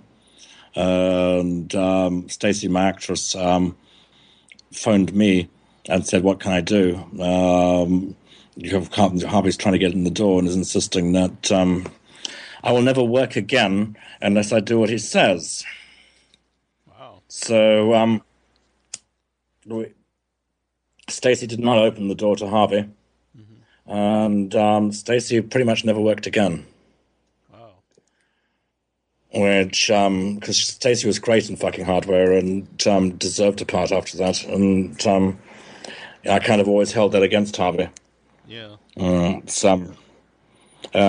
something that's come up a lot on a lot of different productions, and I suspect that at some point the floodgates will open, and we'll hear a lot more about that from different people. But folk being as chicken shit as they are, there's been Harvey's been allowed to pretty much get away with it. Now, when you have like first-hand knowledge of something like that happening, like I would assume that has to like sour your whole experience and opinion of working with them or working like in Hollywood movies. Well, only if you've got the wrong expectations to begin with. I mean, I was never very keen on Miramax, but I mean, they control the universe out there. So in terms of independent film distribution, so you kind of know that you're doing deals with folk who you probably wouldn't necessarily want to take home and introduce to your mum, like Miramax's marketing genius, which was something that I've heard people repeat over and over again about how they had this genius for independent film marketing, pretty much came down to picking up, at that stage, low-budget foreign movies and then marketing them to their lowest common denominator. Like in the States, The Cook, the Thief, the Greenaway movie is sold with a photographic poster of Helen Mirren in lingerie eating ice cream in a suggestive way from a spoon. Hardware, they like womped up the word hardware, hardcore, hard sex, hard violence. And then they put the word Terminator in big letters on the poster, Terminator for the 90s. I thought their marketing genius was pretty crass. The same went with Sex, Lies, and Videotape, another big hit for them, with sold by a picture of Laura San Giacomo sitting on a mattress with her legs crossed. So I kind of had a sense of where they were coming from, which was taking foreign art movies, Tie Me Up, Tie Me Down is another example, and marketing them as if they were sex movies, which made them tremendously successful. Mm-hmm. Did they want you to do more movies for them after Hardware? Essentially, no. Hardware was a hit for them, but we were unable to translate the success of Hardware into getting anyone to do a sequel, or to reboot the thing, or to even license it for games or models or any form of franchising at all. They got hooked into Dustdevil, but I never had the impression that they were very pleased about being part of it. Mm-hmm. So what was the experience like doing Dustdevil? Well, Dustdevil at the time, because it was before Island of Dr. Moreau, I thought was the worst possible location shooting experience of all time. But now it seems kind of trivial. But the Dustdevil was also, really 1,000 miles of rough road, and again happened by accident in all kinds of horrible ways. I mean, it started as a 16mm movie. It was something I tried to shoot again in South Africa, like Hardware, and it started out being the simplest thing I could think of. It was like, what can we shoot without any fucking money? And I thought, okay, let's do a movie where there's one guy who's a killer and he's in the middle of nowhere, and we can shoot that free. And there's one girl driving a car and she picks him up. And we can do that with two people in a car. It seemed like the simplest idea we could come up with. We initially shot it on 16 millimeter, and then all the other crap in my life happened. And the Dustdevil script in the 16 millimeter was shunting around various shelves in London. And after I'd finished Hardware, I went back to cut the documentary from the footage we'd shot in Afghanistan. And when I went back to the post-production company, which was a company called Cherry Video in London, to collect my rushes, I found my rushes had been stolen. In fact, the rushes had all been taken by a Dutch producer named Paul Tribets. Paul had taken my Afghan footage, and Paul had also seen a gap in the market that Silence the Lambs had just become successful. And he thought if we could make a serial killer movie, maybe you could make some money. And he'd gotten his hands on Dustdevil. And he said to me, I'll give you back your rushes and you can have your footage, provided I sign over the rights to Dustdevil to him. And I thought, okay, well, that's no contest, because Dustdevil's this stupid 16mm movie I tried to make when I was a teenager. The rushes are from the Afghan war are immeasurably valuable. So I instantly did that. I to get my rushes back, I signed him the rights in Dustdevil, took my rushes back, made my Afghan documentary, and Paul, in the meantime, set up Dustdevil, which it kind of happened again without me wanting it to happen. And I then found that I had to go back to Namibia. We couldn't go back to South Africa because the apartheid regime was still in charge, and shoot this nightmarish thing that I'd written when I was 15 or 16. So when you're making something like you said when you're 15 or 16, and obviously you have different life experiences and whatnot, like how much did that change from what you originally had written and made? Well, with the superior technology and now at my fingertips, I was able to open it out. Mm-hmm. So the movie went beyond being a story where a lady is driving across the desert and picks up the devil. And I started opening it out into what wanted to be a sort of portrayal of the whole country. So suddenly I found that, I was building railway stations, getting my hands on steam trains, trying to get my hands on armored cars, and staging much larger set pieces. I don't know how true this is, but on IMDb it says the original cut of the film was like 2 hours, and then Miramax cut it down to 87 minutes, and that you actually never watched that version. How true is all of that? That's all totally true. This stuff happens every time out. Uh-huh. I mean, every production I've been involved with, and pretty much everything that's happened has always been really fierce. So that's why I say it's hard to really enjoy the experience, because one's always fighting. Dustdevil was totally misunderstood on delivery. I mean, I don't think Harvey and Bob could even understand literally what the people were saying, because they had a hard time with the accents, the South African accents, and particularly with the Zakes Mackay character and the John Matshikiza characters, I think defeated them. And at that time, the British production company that we've been working under, Palace, was forced into receivership by a larger corporate predator, in this case Polygram, who themselves have gone defunct. But back then they ate Palace and took over the company pretty much because they wanted control over the rights to Reservoir Dogs, which Palace had at that point. But anyway, Dustdevil got caught in the crossfire. The British parent company was forced into extinction. Miramax took the cutting copy of the film and basically made a totally different movie out of it. I had nothing to do with it. It was edited without me knowing anything about it in the States, and they color coded it a different way, and they tried to make it red to make it look like hardware. They also pretty much Miramax's main light bulb brainwave idea in re-editing Dustdevil was they pretty much cut out all the black characters and just concentrated on Robert and Chelsea. Uh-huh. And for me, Zakes Bakai and John Matshikiza were the two African characters of the film were already the heroes.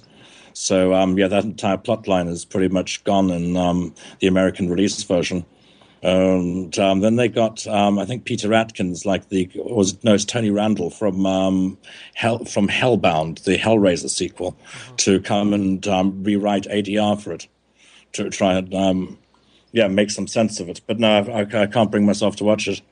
A total mess. And then for years, this was essentially presented as being Dustdevil, which I figured would be enough to destroy my career forever. Faced with being blamed for this atrocity, I then had to complete the film and spent the next 2-3 years getting back the rushes, the sound, and ultimately getting my hands on the negative and assembling the film and cutting it properly and then getting it out there. I did this with the help of Channel 4 television with David Orkin, who from Channel 4 back then in Britain, who had money in the production and obviously wanted to see a return on their investment. So Channel 4 helped me to finally complete the movie. And then once the film was actually out there, it at least existed as proof that the Miramax version wasn't it. Mm-hmm. That's what's called like the work cut. You can get on DVD. Now in most territories you've got the original cut. Mm-hmm. Nope. Dustdevil's still out on Blu-ray, unfortunately, because it's blocked from being distributed on Blu-ray by MGM of all people, who claim Blu-ray rights, but who don't have any of the master copies, so can't release it themselves. But legally threaten anyone else around the world who try to release it on Blu-ray because somehow arcanely, because MGM acquired rights from someone else who acquired rights from somewhere else, MGM currently claim they have world Blu-ray rights for Dustdevil. Wow, that's crazy. No, it's corporate raiding which goes on when they break up each other's catalogs, and when you go 10 or 20 years further down the line, it becomes really impenetrable to figure out how people own your movie. How did Lost Soul come about? Who approached you, and were you always on board to be part of it? No, again, it was like pretty much all things in this world, it was accidental.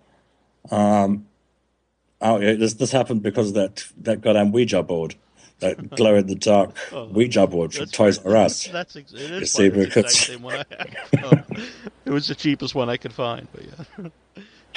Yeah, well, that's because that told me to make Mother of Toads, write Mother of Toads, go make this short movie, which I then David Gregory from Severin was crazy enough to throw 20 grand at it and said, okay, let's do it, and. I shot that pretty much here where I'm living in Montsegur. Mm-hmm. Then when they were releasing Theatre Bazaar, obviously David wanted to shoot some interview material to support the release and for the commentary tracks, the extras on the release.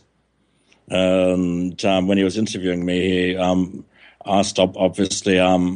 Well, what happened on the island of Dr. Moreau, and how come you ended up living here in this quasi-medieval environment? And I told him, I gave him a brief Moreau interview. I mean, I probably circled around the main facts because I'm still very wary of getting sued. Mm-hmm. But at that point, I gave him an interview for for the support of Theatre Bazaar, then David obviously liked the interview so much that in the end he decided he wouldn't use it just as an extra on the Theatre Bazaar release, but he started developing it, thinking maybe he would put it up as a blog or put it on the Severin Film site. And he started searching out more people involved in the story. Also because, like so many things, he couldn't really believe it. The story was so far-fetched that he had to go and find other eyewitnesses and find a few other people who'd been there before he could tell whether I was actually on the money. And the basic ending up being a dog on the island of Dr. Moreau's story, I guess, caught his interest. But I didn't know David was doing it. It took about 2 years to track all those people down. And I didn't see a frame of it. It had no input on the edit. Then eventually he sent me a Vimeo of the thing. And I recall watching it for the first time. And I was just hunched over my computer screen on my own up here in the mountains. And I think at the end of that first viewing experience, the main note that I had written on the pad next to the keyboard was "call lawyer," underlined a couple of times. So initially, I was very frightened. Right. So did they have to cut anything out? Once you called the lawyer? No, I didn't. I don't actually have a lawyer. But I did think, fuck, I'm going to get sued by Time Warner. Time Warner, the parent company of New Line. Pretty much everyone on Moreau's pretty much had to sign a gag order. So, breaking the silence on it did worry me. And, it was a depressing story. But the difference was that eventually I saw it with an audience. I finally saw it with some other people. And at the point when I saw it with other people in the room, I realized that other people were laughing. Not only were they laughing, they were laughing a lot. The bigger the audience, the bigger the laughs were getting. And by the time it came all the way through to Nelson De La Rosa, the shortest man on earth, punching Marco Hofschneider, the German actor from Europa in the nuts, and me having to dress up as a dog and things. We were getting really big laughs. In fact, they're the biggest laughs to any movie I've been involved in has gotten. So I thought, damn, this works as comedy. I hadn't seen it coming because I was too involved in the reality of the thing, but I realized that Lost Soul was funny. And then for some sequences, genuinely funny. And that made me a lot less apprehensive. I figured that if we can take this deeply unfortunate experience and it can end up being so rich and entertaining to the general audience, then it can't be all bad. For you though, was it like hard to revisit the story? To talk about it and then to see it and everyone talking about it before you realize, that people, enjoyed it on a different level?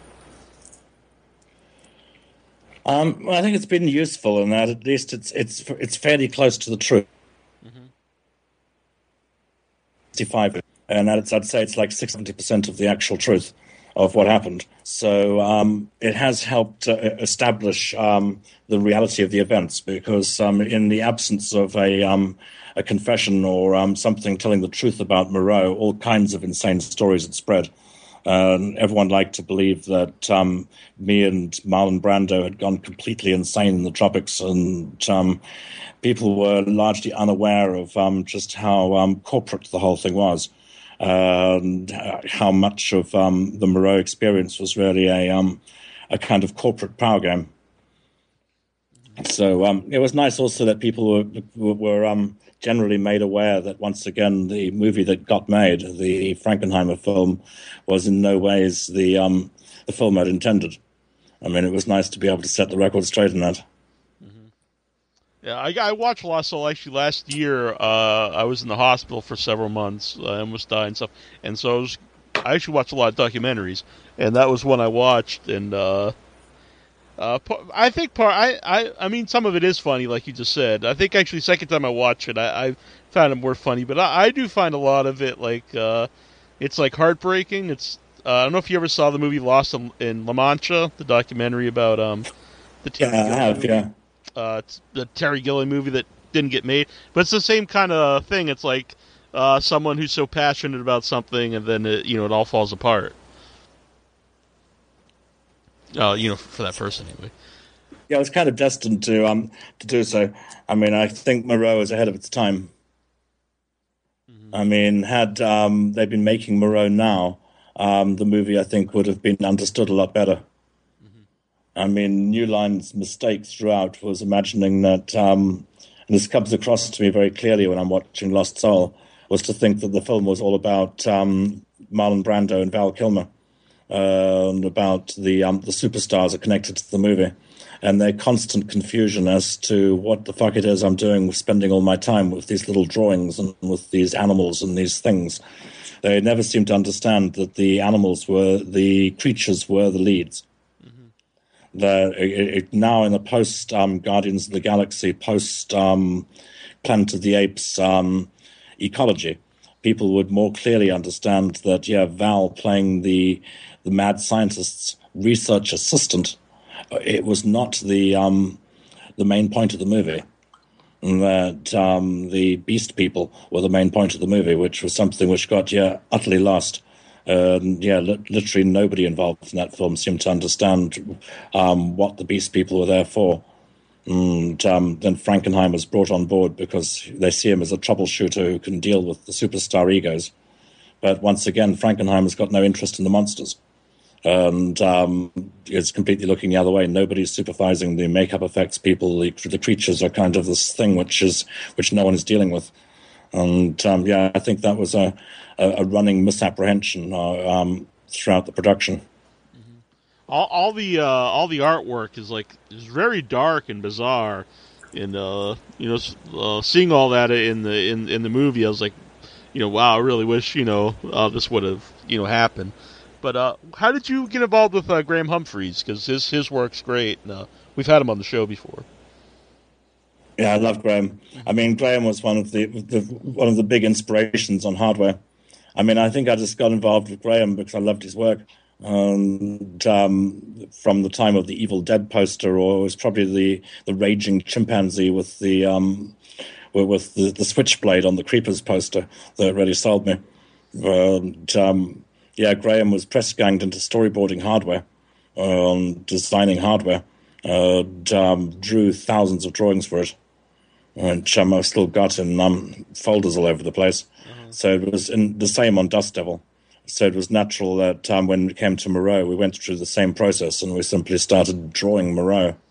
There's a huge number of Graham Humphreys storyboard panels, which most folk haven't seen. Mm-hmm. I'd love to see that. That's pretty sweet. Well, what is it about? I know. I still hope. You go on. Sorry. I still hope that we might be able to reconstitute the movie somehow. And I wish that someone would do it as a comic book. Or there'd be some way to try to reassemble a facsimile of the original film. I know they referenced the Marvel comics in the documentary. I never read those, but what did you think of those? I'm not a fan of anything that's been done so far with Dr. Moreau. Besides just the original book. Yeah.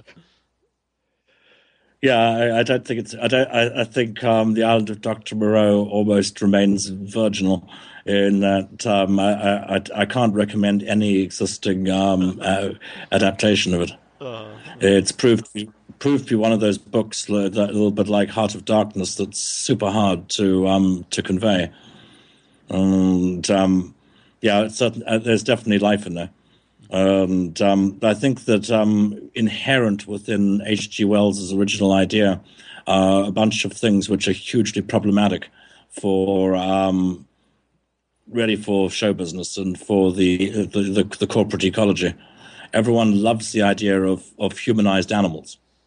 as in say in Guardians of the Galaxy, the raccoon, or people have got no problem with nowadays with humanized animals, but it's the problem of human beings being also animals, and the problem of there being no distinction necessarily between the people and the beasts. They've all plainly got souls. They're just at different sort of points in the evolutionary spectrum. Which kind of runs counter to Orthodox Christianity in a whole bunch of ways. So we're still in a world where people don't like to believe in evolution. And I think it's that cross-blending of the human and animal in Moreau that takes it to a place beyond Planet of the Apes, where it's just slightly too goddamn offensive for anyone to want to go there. I'd put into the script a human-animal relationship story too, where there was a love story between the castaway and one of the beast people, which also continues to worry people. It's a tricky area of the story, but it's very, it has the potential to be an insane blend of say Planet of the Apes, Jurassic Park, and Dr. Dolittle. But it has yet to be realized in a manner which I think, conveys the island the way that I would imagine it. I mean, part of this is also that Moreau is not a bad guy. Moreau is trying to do something essentially fairly noble. He's trying to create a utopian society where even meat eating is criminalized. All the beast people are compulsive vegetarians and pacifists. His aims are very high-minded. He's not a sadist like Charles Lawton portrays him in Island of Lost Souls, but the results are an abomination. So that too is something that I don't think they like to convey. It's much easier for them to see Moreau as a mad scientist or evil, and who creates evil and then is punished. It's much harder to understand that they're trying to do something which is essentially nobly intended, but like all things, it's doomed to devolve into an inferno. So which flies against, I think, the way that America sees the world. I mean, they like to believe that if they overthrow the tyrants and introduce democracy to the beast people, that it should be a triumphant ending and a happy fade out, and it should be nice and simple. So I think there's things in the Wells book that stick in the corporate system in different ways. They want it because they can see how the dog people could be great on screen, and it could be very lovable and funny and sad, and we haven't really seen Dogmen and Catwoman to that extent yet in a movie. So that some aspects of it are very commercial, but some other aspects of it seem to attack Christianity, the American dream, our notion of progress, our notion of humanity. Good and evil, etc. And this is all thanks to Wells being a genius at the beginning and actually raising cogent questions. So it's a problematic beast, Moreau. It's harder to adapt than people think. I know you go over it in the you just kind of went over it here, but how old were you when you discovered the book, and did your views on it change over time, or because I think sometimes if you read something when you're younger, then you read it when you're older, you see different things, different things affect you or interest you, over time. I guess I came into it very young. Again, it was a gift from my dad. It was one of my dad's books, and very nicely in the bookshelf was when I was literally 4, 5, 6 years old, there was this bright red book, which was a colonial first edition of H.G. Wells's Island of Dr. Moreau.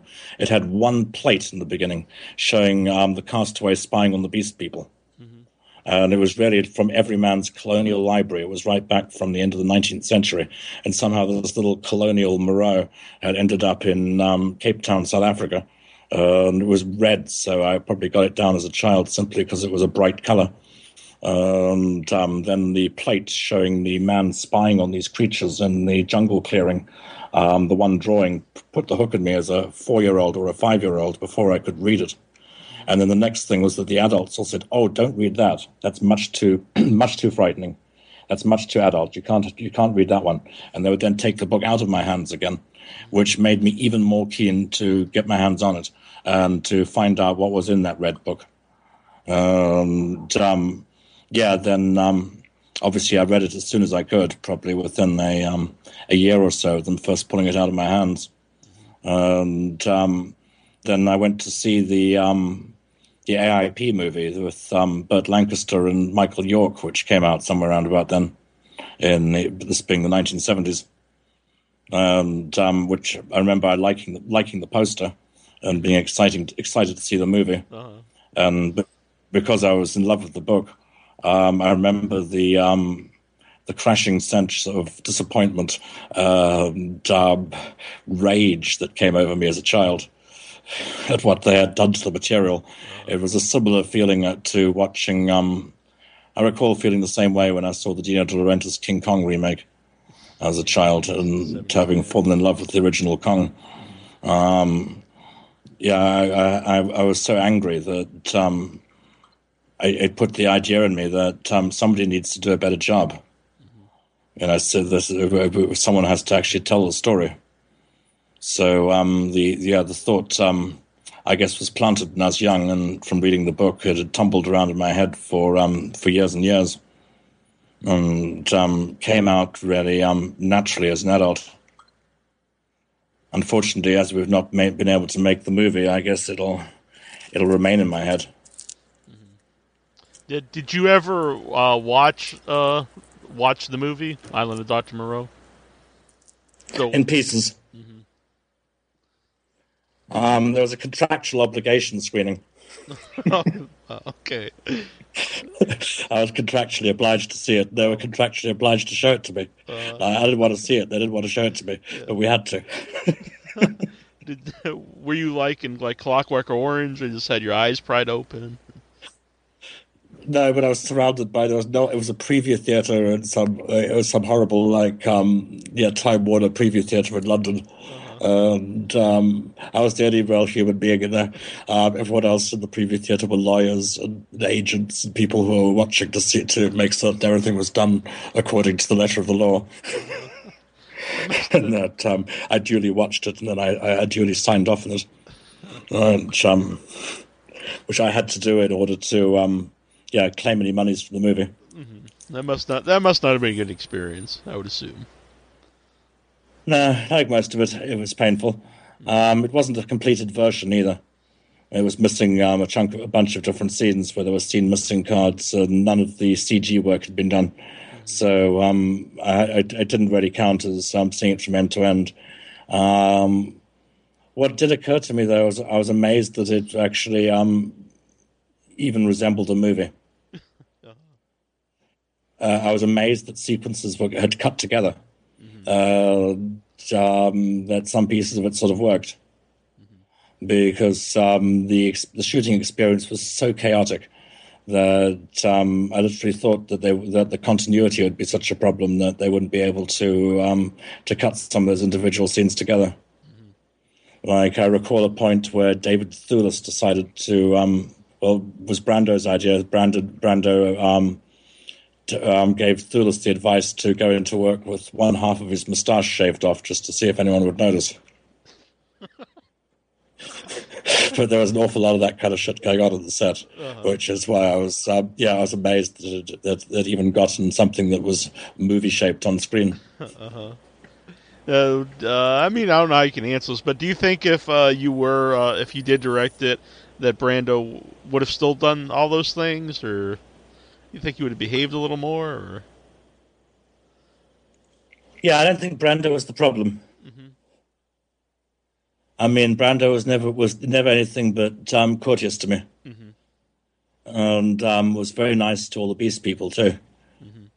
And the documentary makes note of this, that he was friendly to the extras and to the Beast folk and to the Aboriginals, but was a pain in the ass for the people in charge, and had no time at all for Val. But throughout, I mean, the problem for me was that we had Val was the 90-pound gorilla in the actual shooting, and the problem always came back to the fact that New Line perceived it as a Brando Val Kilmer movie. As such, we're always going to do whatever Val asked. And if we had a production that had been able to say no, or at least understand that, I mean, the analogy I was making earlier would be very similar if you were making, say, Rise of the Planet of the Apes, and the people making it had become obsessed by the fact that it was a Gary Oldman movie. Mm-hmm. Yes, Gary Oldman's in the movie, right, and he's got a small part, but actually there's this ape called Caesar, who is the real character. If we had had a production who were genuinely behind the movie and who weren't just keen to make certain that the stars were happy, I think we would have been okay. But throughout that, they were never making a Richard Stanley movie.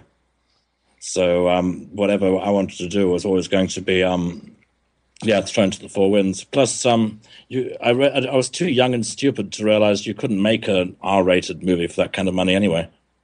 They were always going to have problems with that stuff. You can't really hope to make an adult movie or a film which deals with adult themes and has adult levels of sex and violence and language in it once you go over like $25 million. And I think Moreau went all the way up to about $75 million.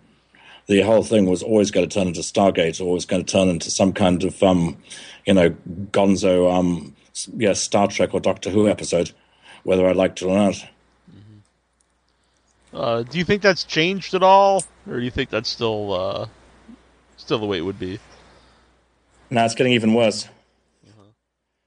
I've doing a lot of screenwriting these days, which is my principal income. And what I'm noticing in the last 12 months or so is the Chinese box office is now having an effect on what you can do above a certain budget level.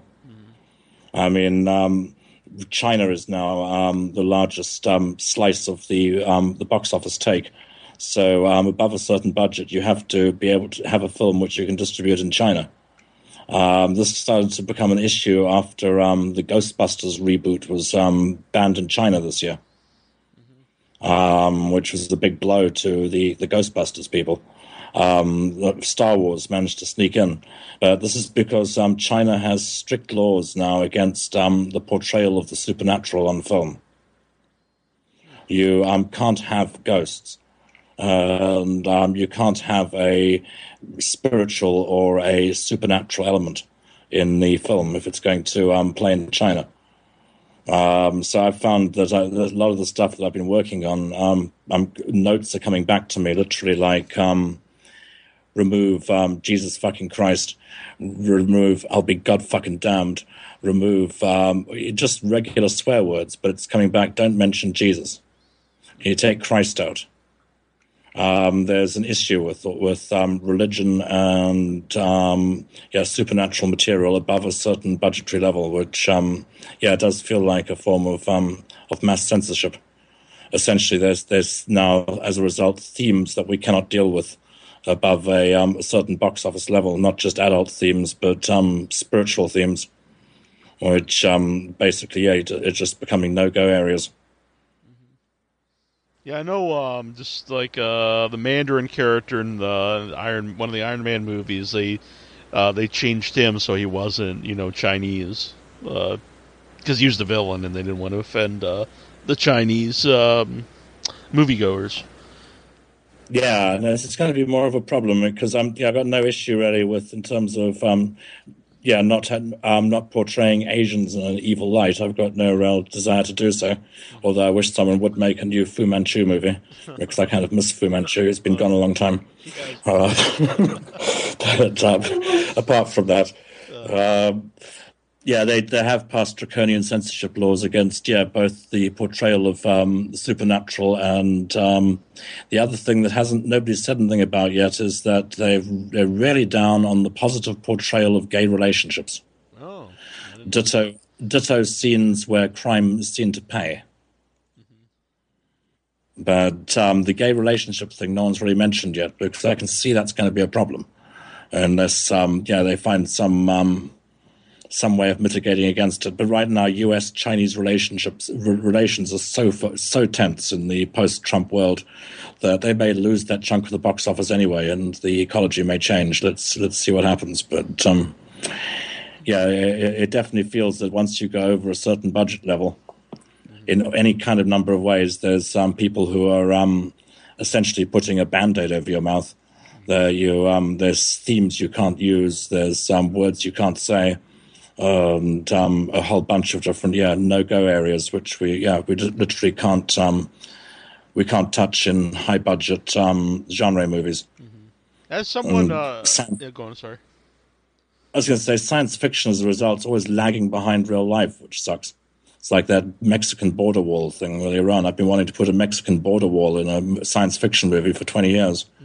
But now we're going to get one in real life. But we're still, it's still too controversial to somehow mention it in a sci-fi film, which, sucks. Yeah, because I think sci-fi traditionally has been a place to talk about social things, in the guise of science fiction, going back to like Twilight Zone and Star Trek. Yeah, exactly.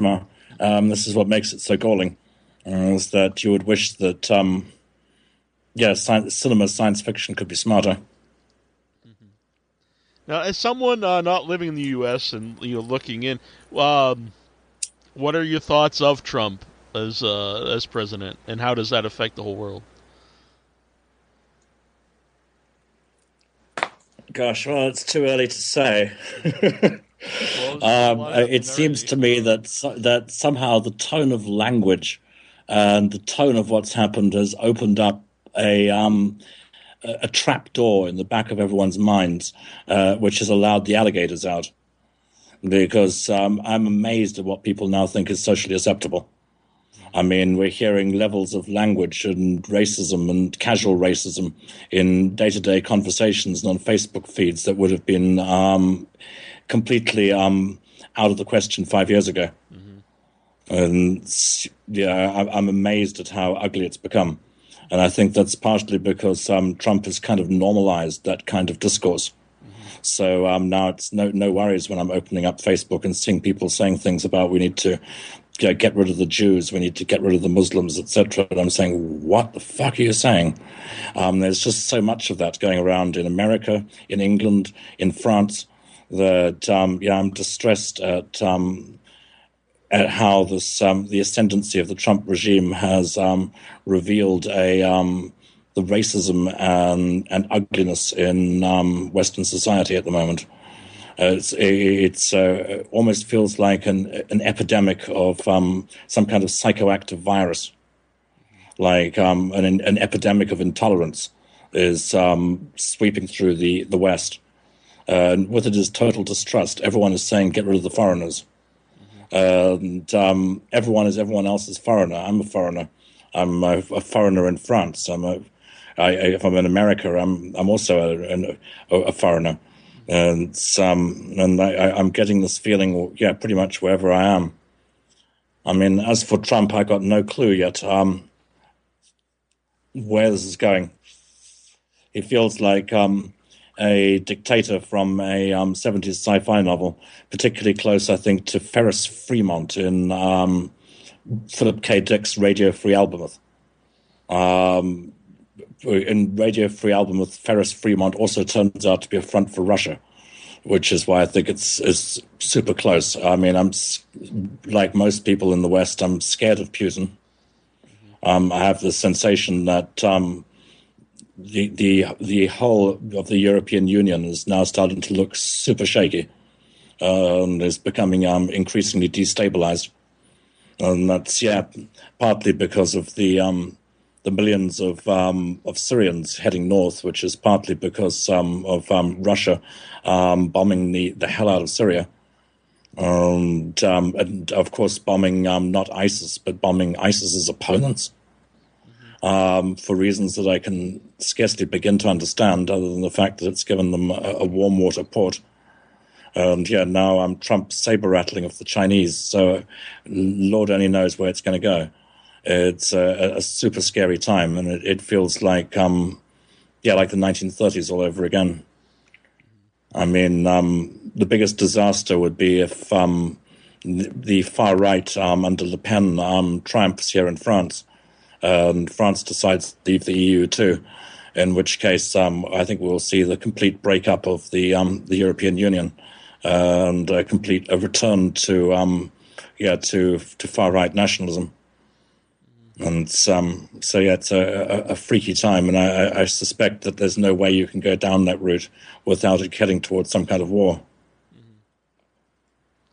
Yep, I couldn't agree more. It's a very scary time, and about the Facebook thing, I never expected so many people I know would say those things you're saying, that they're basically very bigoted things and hateful things about people. And I think it kind of started actually when the gay rights passed. I started to see so many people, gay marriage passed here, so many people say such horrible things about gay people, and I was like, I really don't think my friends, I only thought for me, where I live in Massachusetts, very liberal, and no one really cares, and so I only thought maybe someone from some small kind of hick town would think like that, but there's a lot more people than I realize. Yeah, it's very crazy. It feels like the sort of liberal democracy that we're used to is kind of dying. And the original liberal culture I thought I was part of is kind of deeply under threat.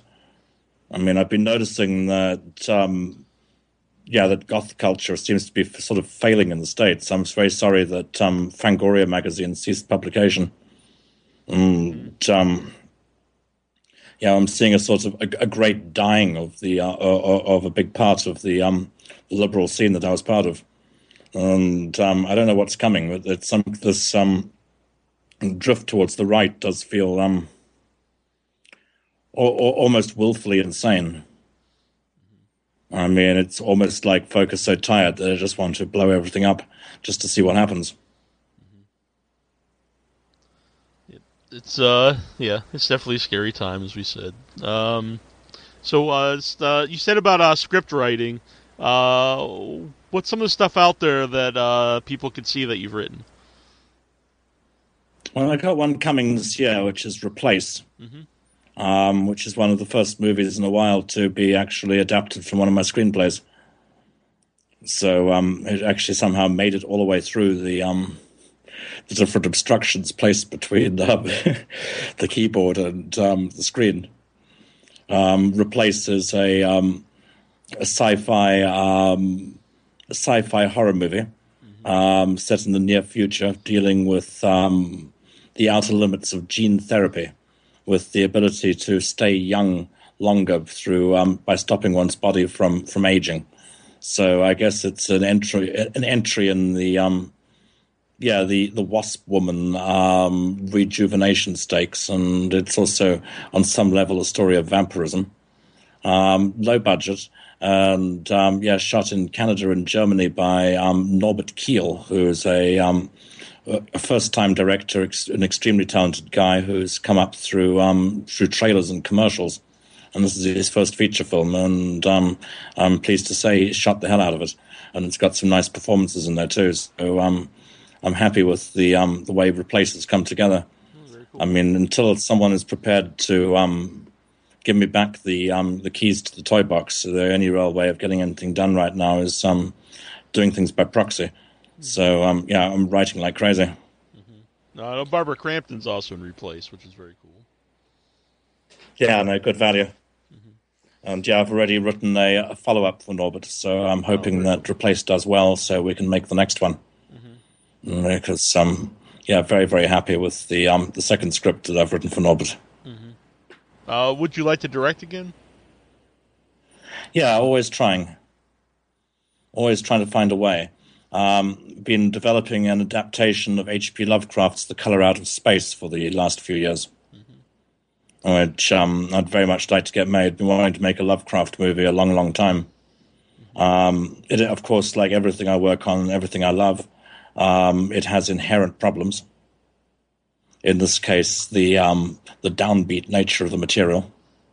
That it's a Lovecraft story, so it's inevitable that it leads to madness, degeneration, and death. Some ending of stark, screaming cosmic horror. It doesn't want to go to a positive, happy ending or a reassuring place. And none of the characters have positive arcs in a normal Hollywood casting way. Most of the characters in the story are hopelessly overwhelmed by the circumstances, unravel, go mad, and either are destroyed or become a danger to the other characters.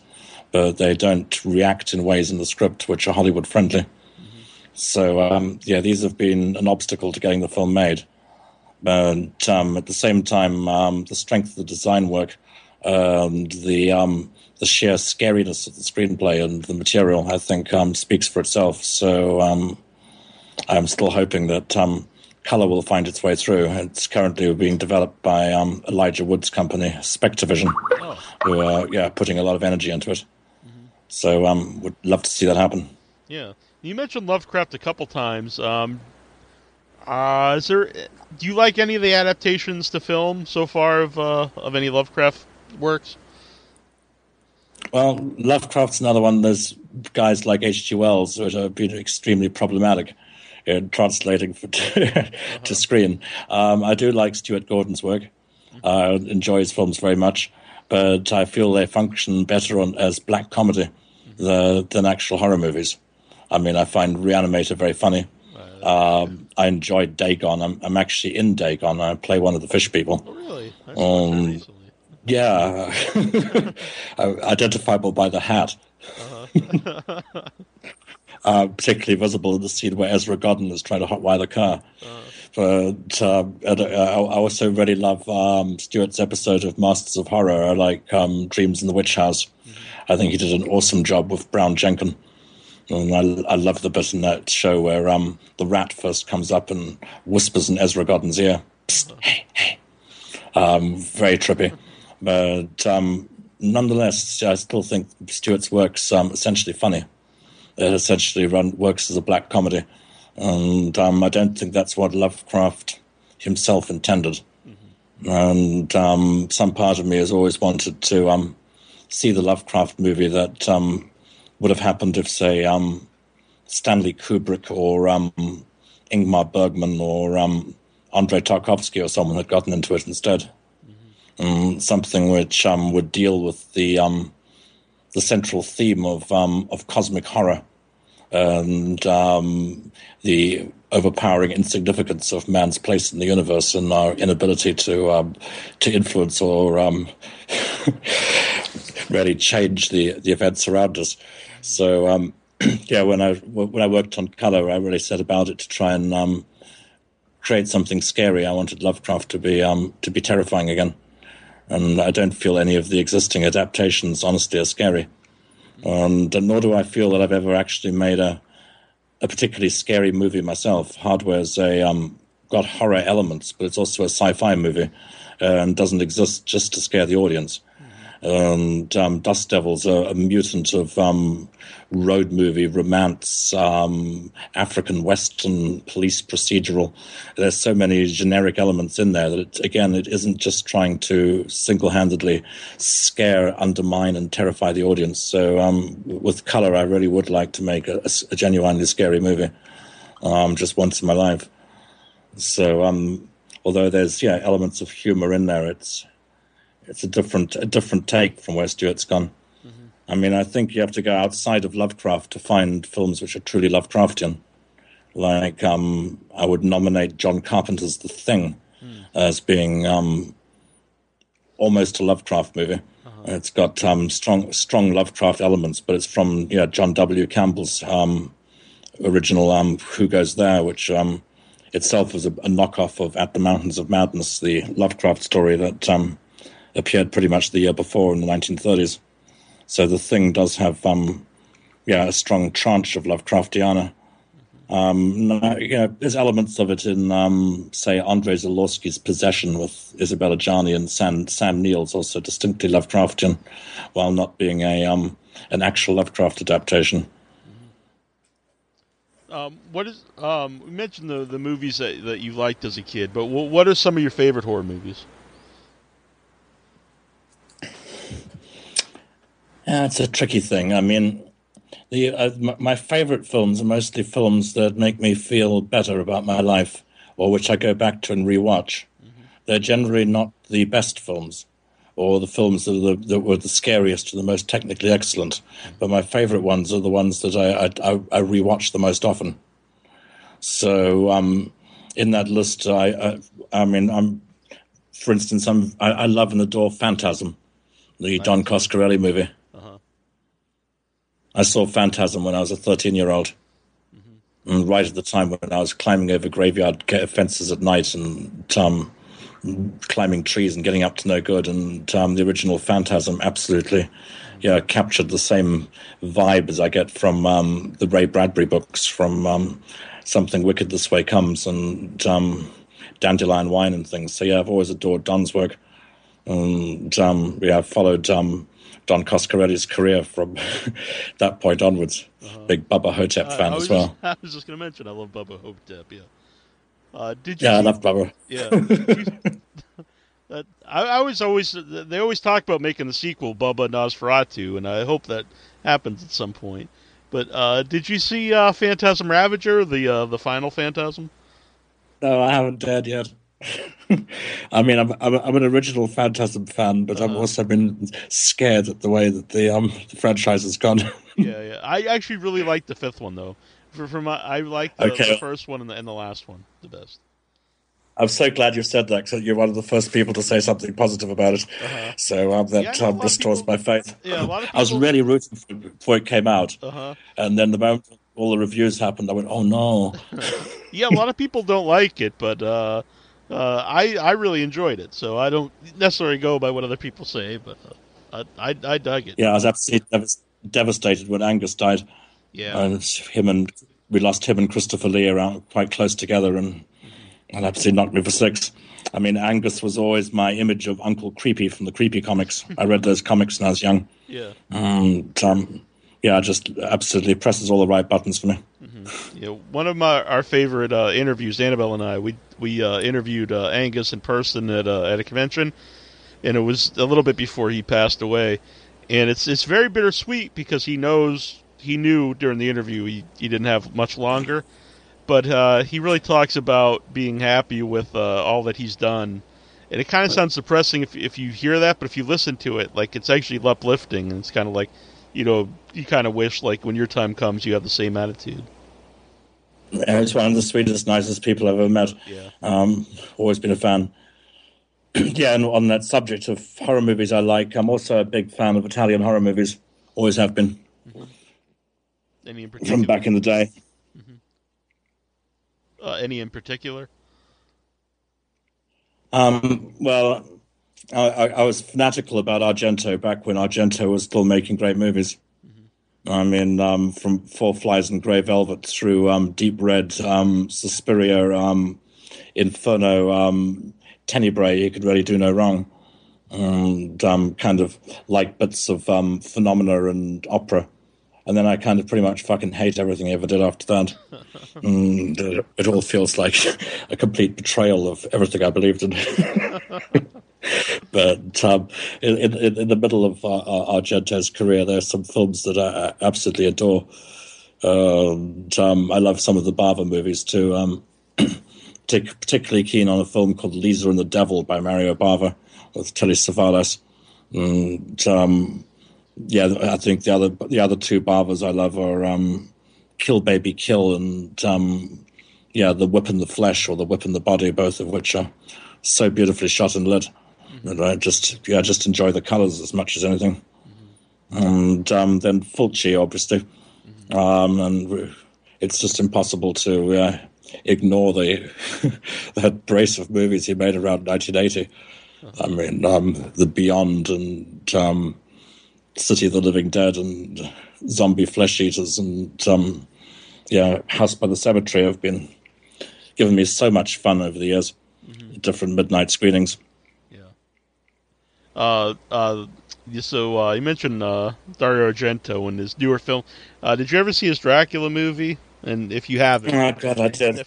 Yeah, I did. I'm still loyal. I'm still his number one fan, but I have to see his work when it comes out. But God, yeah, there's just nothing in that one. No. It was. I feel bad saying that because he's, a huge director. But it's actually. I actually laughed while watching. It's laughably bad. It's not. I couldn't even laugh this time. I mean, at least like some of the previous ones, Mother of Tears got laughs out of me. I adore it when Arzia in Mother of Tears jumps the train and says, "How far is this train going?" And the train guard says, "The train will leave in half an hour." It's like some of the dialogue in that one still makes not enough sense that I'm able to laugh. But yeah, Dracula, I felt like watching paint dry. I was thinking, how does he have all these great people? Even Rutger Hauer is giving a bad performance. The Simonetti score doesn't work. Arzia gets her tits out again. It's not really hot. And none of it really works. I can't understand what happened. Are there any recent horror movies that you enjoy? Yeah, I mean, I think on the whole, the last couple of years, things have been getting slightly better on the low-budget horror end. We've been seeing some good things. I mean, out of the last year, at a sort of glance, I would single out Baskin by Jan Everall from Turkey. I was going to mention that. That's like my favorite horror movie of recent years. It was fantastic. Yeah, Baskin rocked. Yeah, really like that.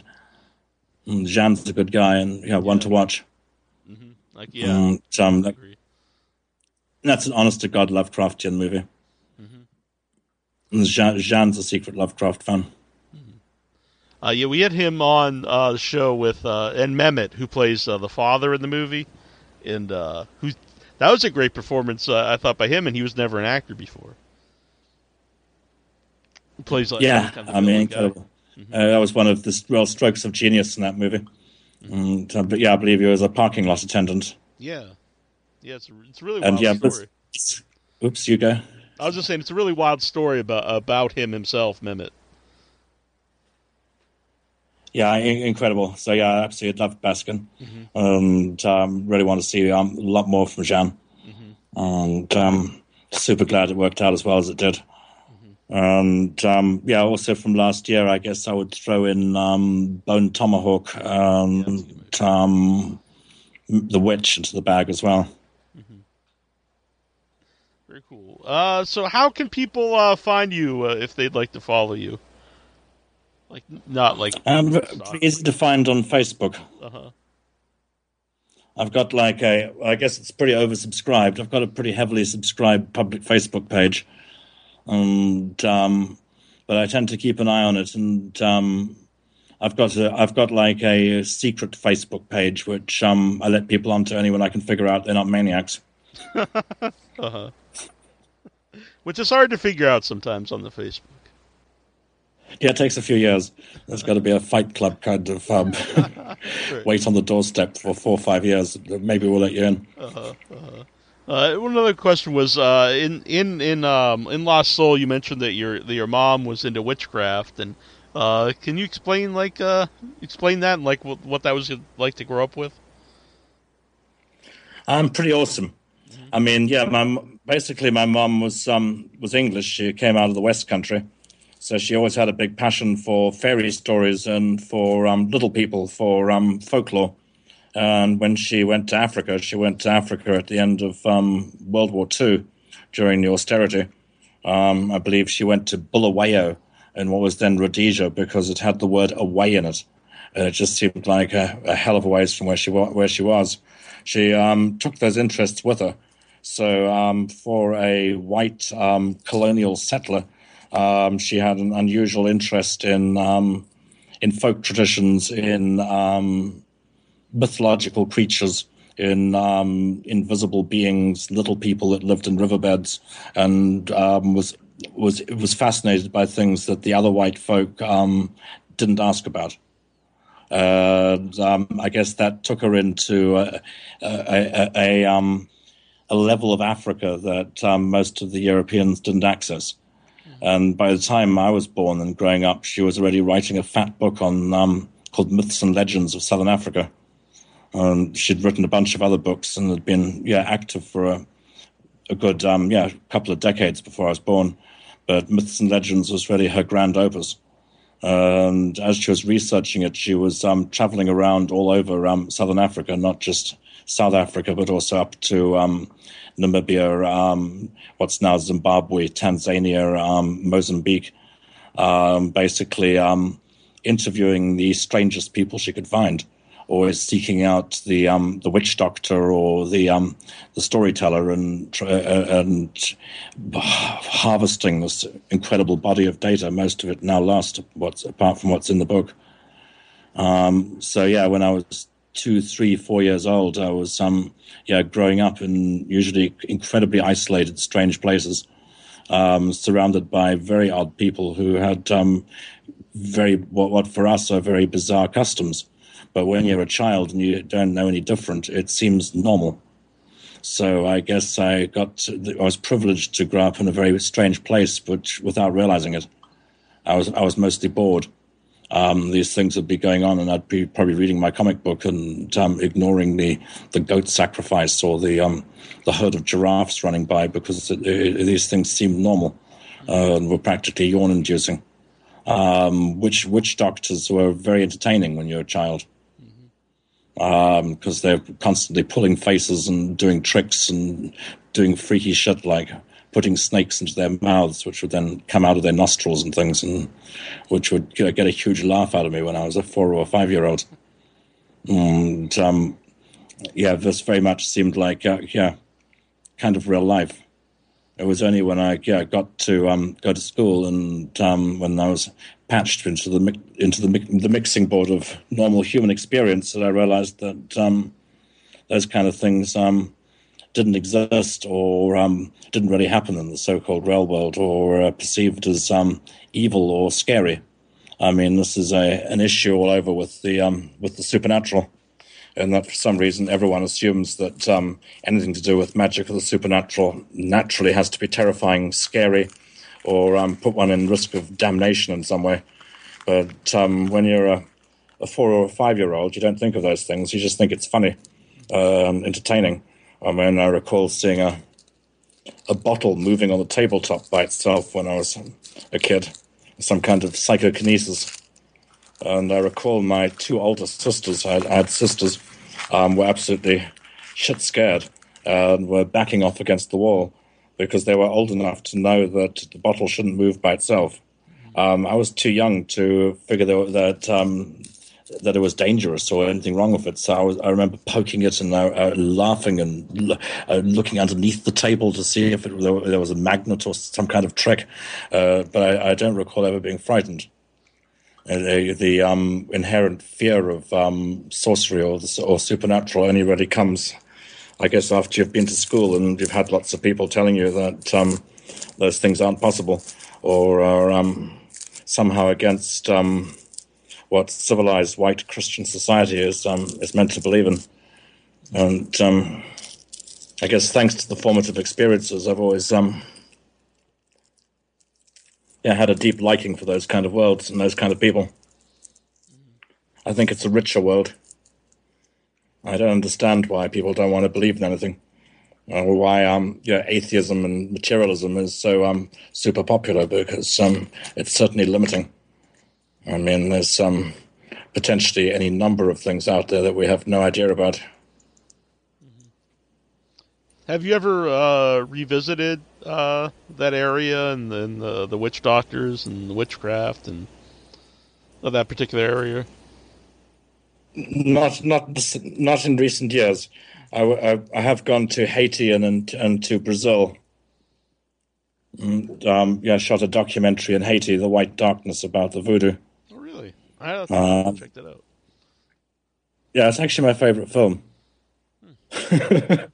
Hate to say it at this late stage in the proceedings, but I think The White Darkness may be my one cinematic contribution I'm proudest of. Well, I hate to say this because I didn't know that you did so many documentaries until I was looking more about you. Besides, the movies I didn't know, and I'm a big documentary fan, so I'm definitely going to check them out.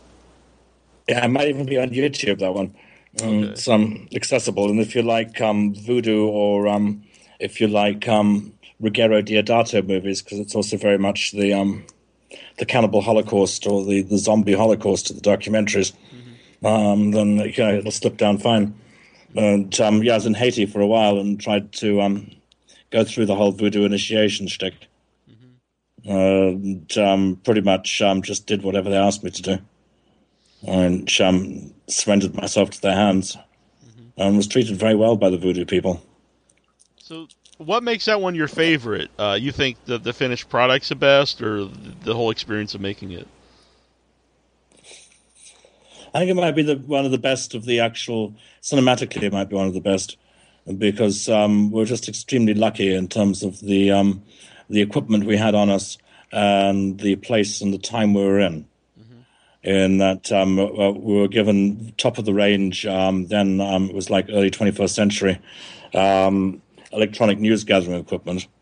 There were a bunch of us. There were 3 of us, so we could get multiple angles and multiple coverage of some of the live stuff happening, which makes the editing much smoother than if you've just got one camera. And the sound is nicely recorded because we had some professional equipment.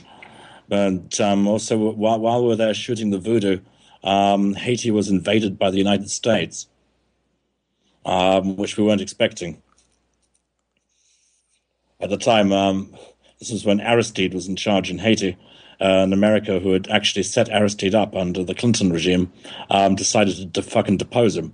Suddenly invaded the island and deposed Aristide and put their own fucking puppet leadership in charge.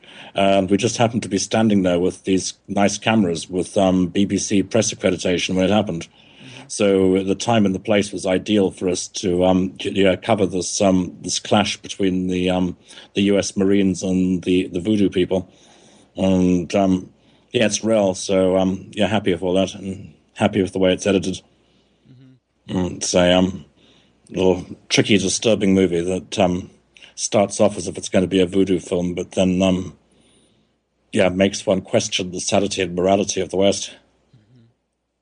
What were some of the weirder things you saw voodoo-wise?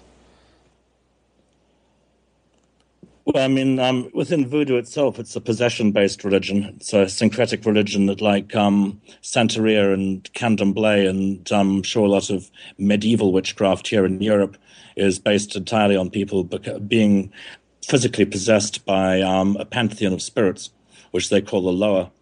And there's a huge number of Loa, so there's no point trying to list them out because you get tired after listing the first 78 or so. There's a lot of them.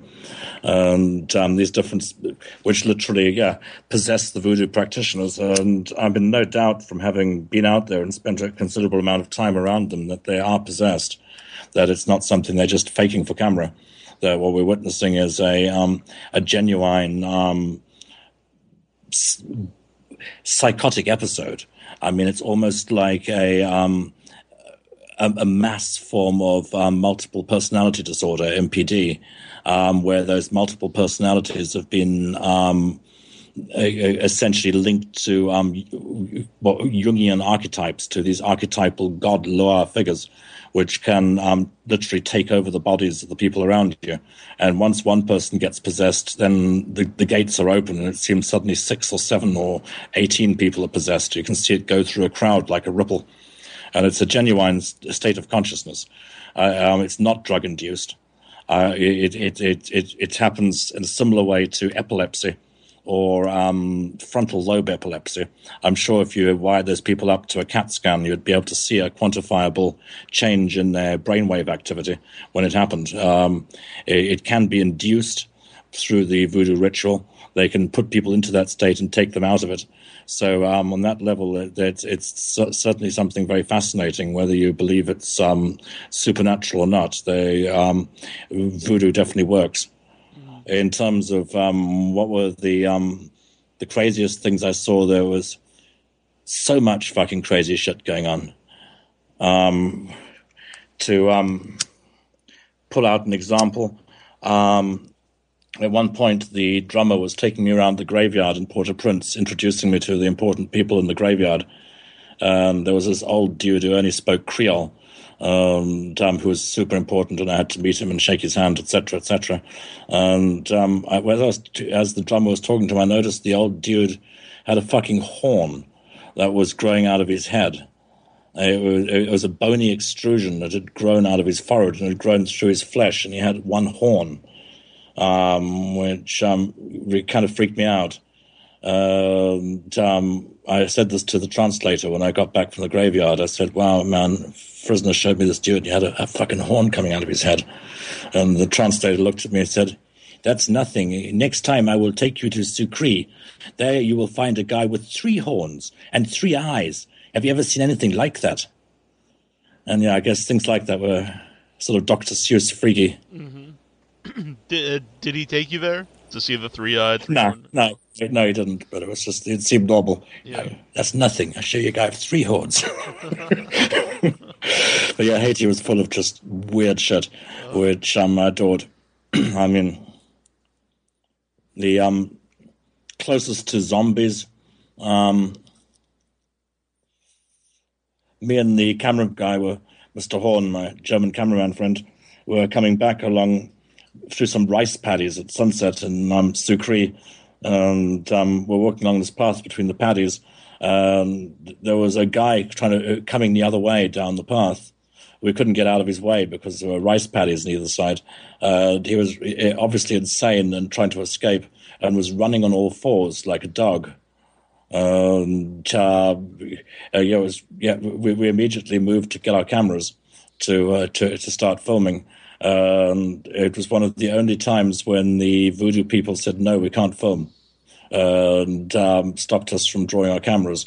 And then the people who were chasing the guy who was trying to escape on all 4s caught up with him, and they grabbed him and they took him back.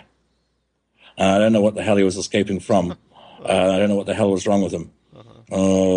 Except we weren't allowed to shoot it. That's pretty wild. Yeah. So yeah, Haiti was full of that kind of stuff. I loved it. You've been a lot of places. What would you say is the most interesting place? Yeah, hard to say. I mean, I couldn't grade him that way, but Haiti was like being in the Dr. Seuss story.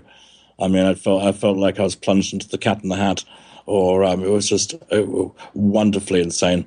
Yeah, very, very, very flamboyant. Nowadays, I'm living in the south of France because there's not a war going on here at the moment. Mm-hmm. I mean, the problem with most of the most extraordinary places in the world is there's inevitably some kind of war happening, or they become too dangerous for folk to go.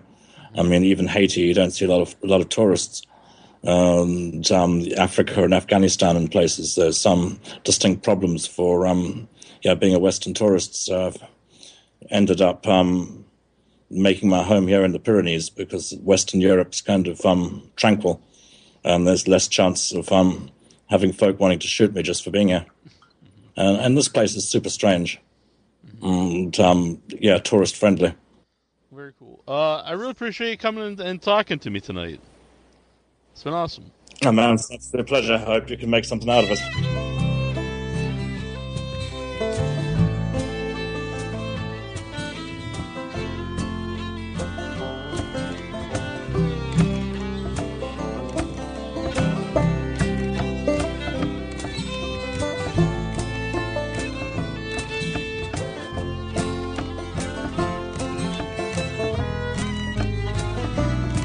I christened this ship with a bottle of your blood. Set fire to your coffin, sent you on your way. Watched the tide carry you off as I stood there in the mud. I pray to the devil, take you far away.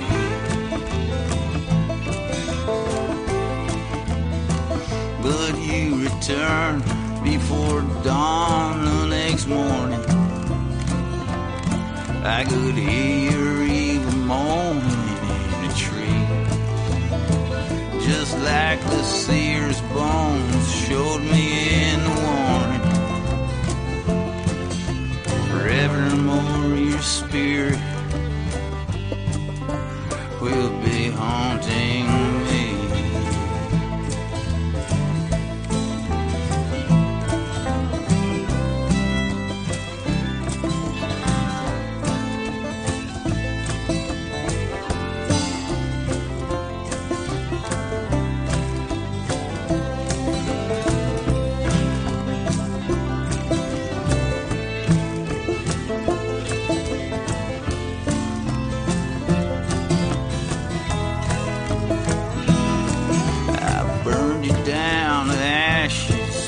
Fire. I cut your heart out, threw it in the well. Still I hear you singing like the devil's choir, boiling the black oil, bubbling up from hell.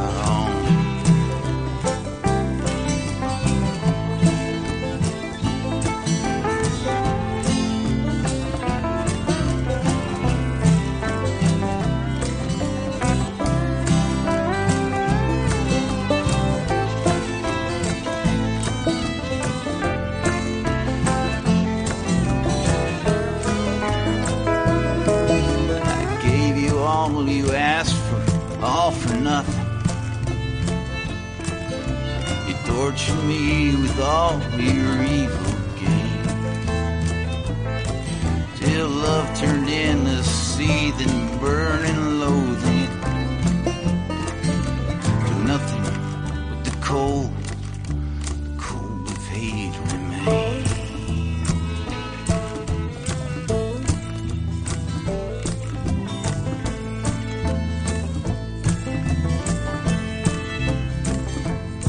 I come to know you're nothing but pure evil, an evil that no man could ever attain. There's nothing left for me now but to join you. Forever I will suffer in my weak and sinful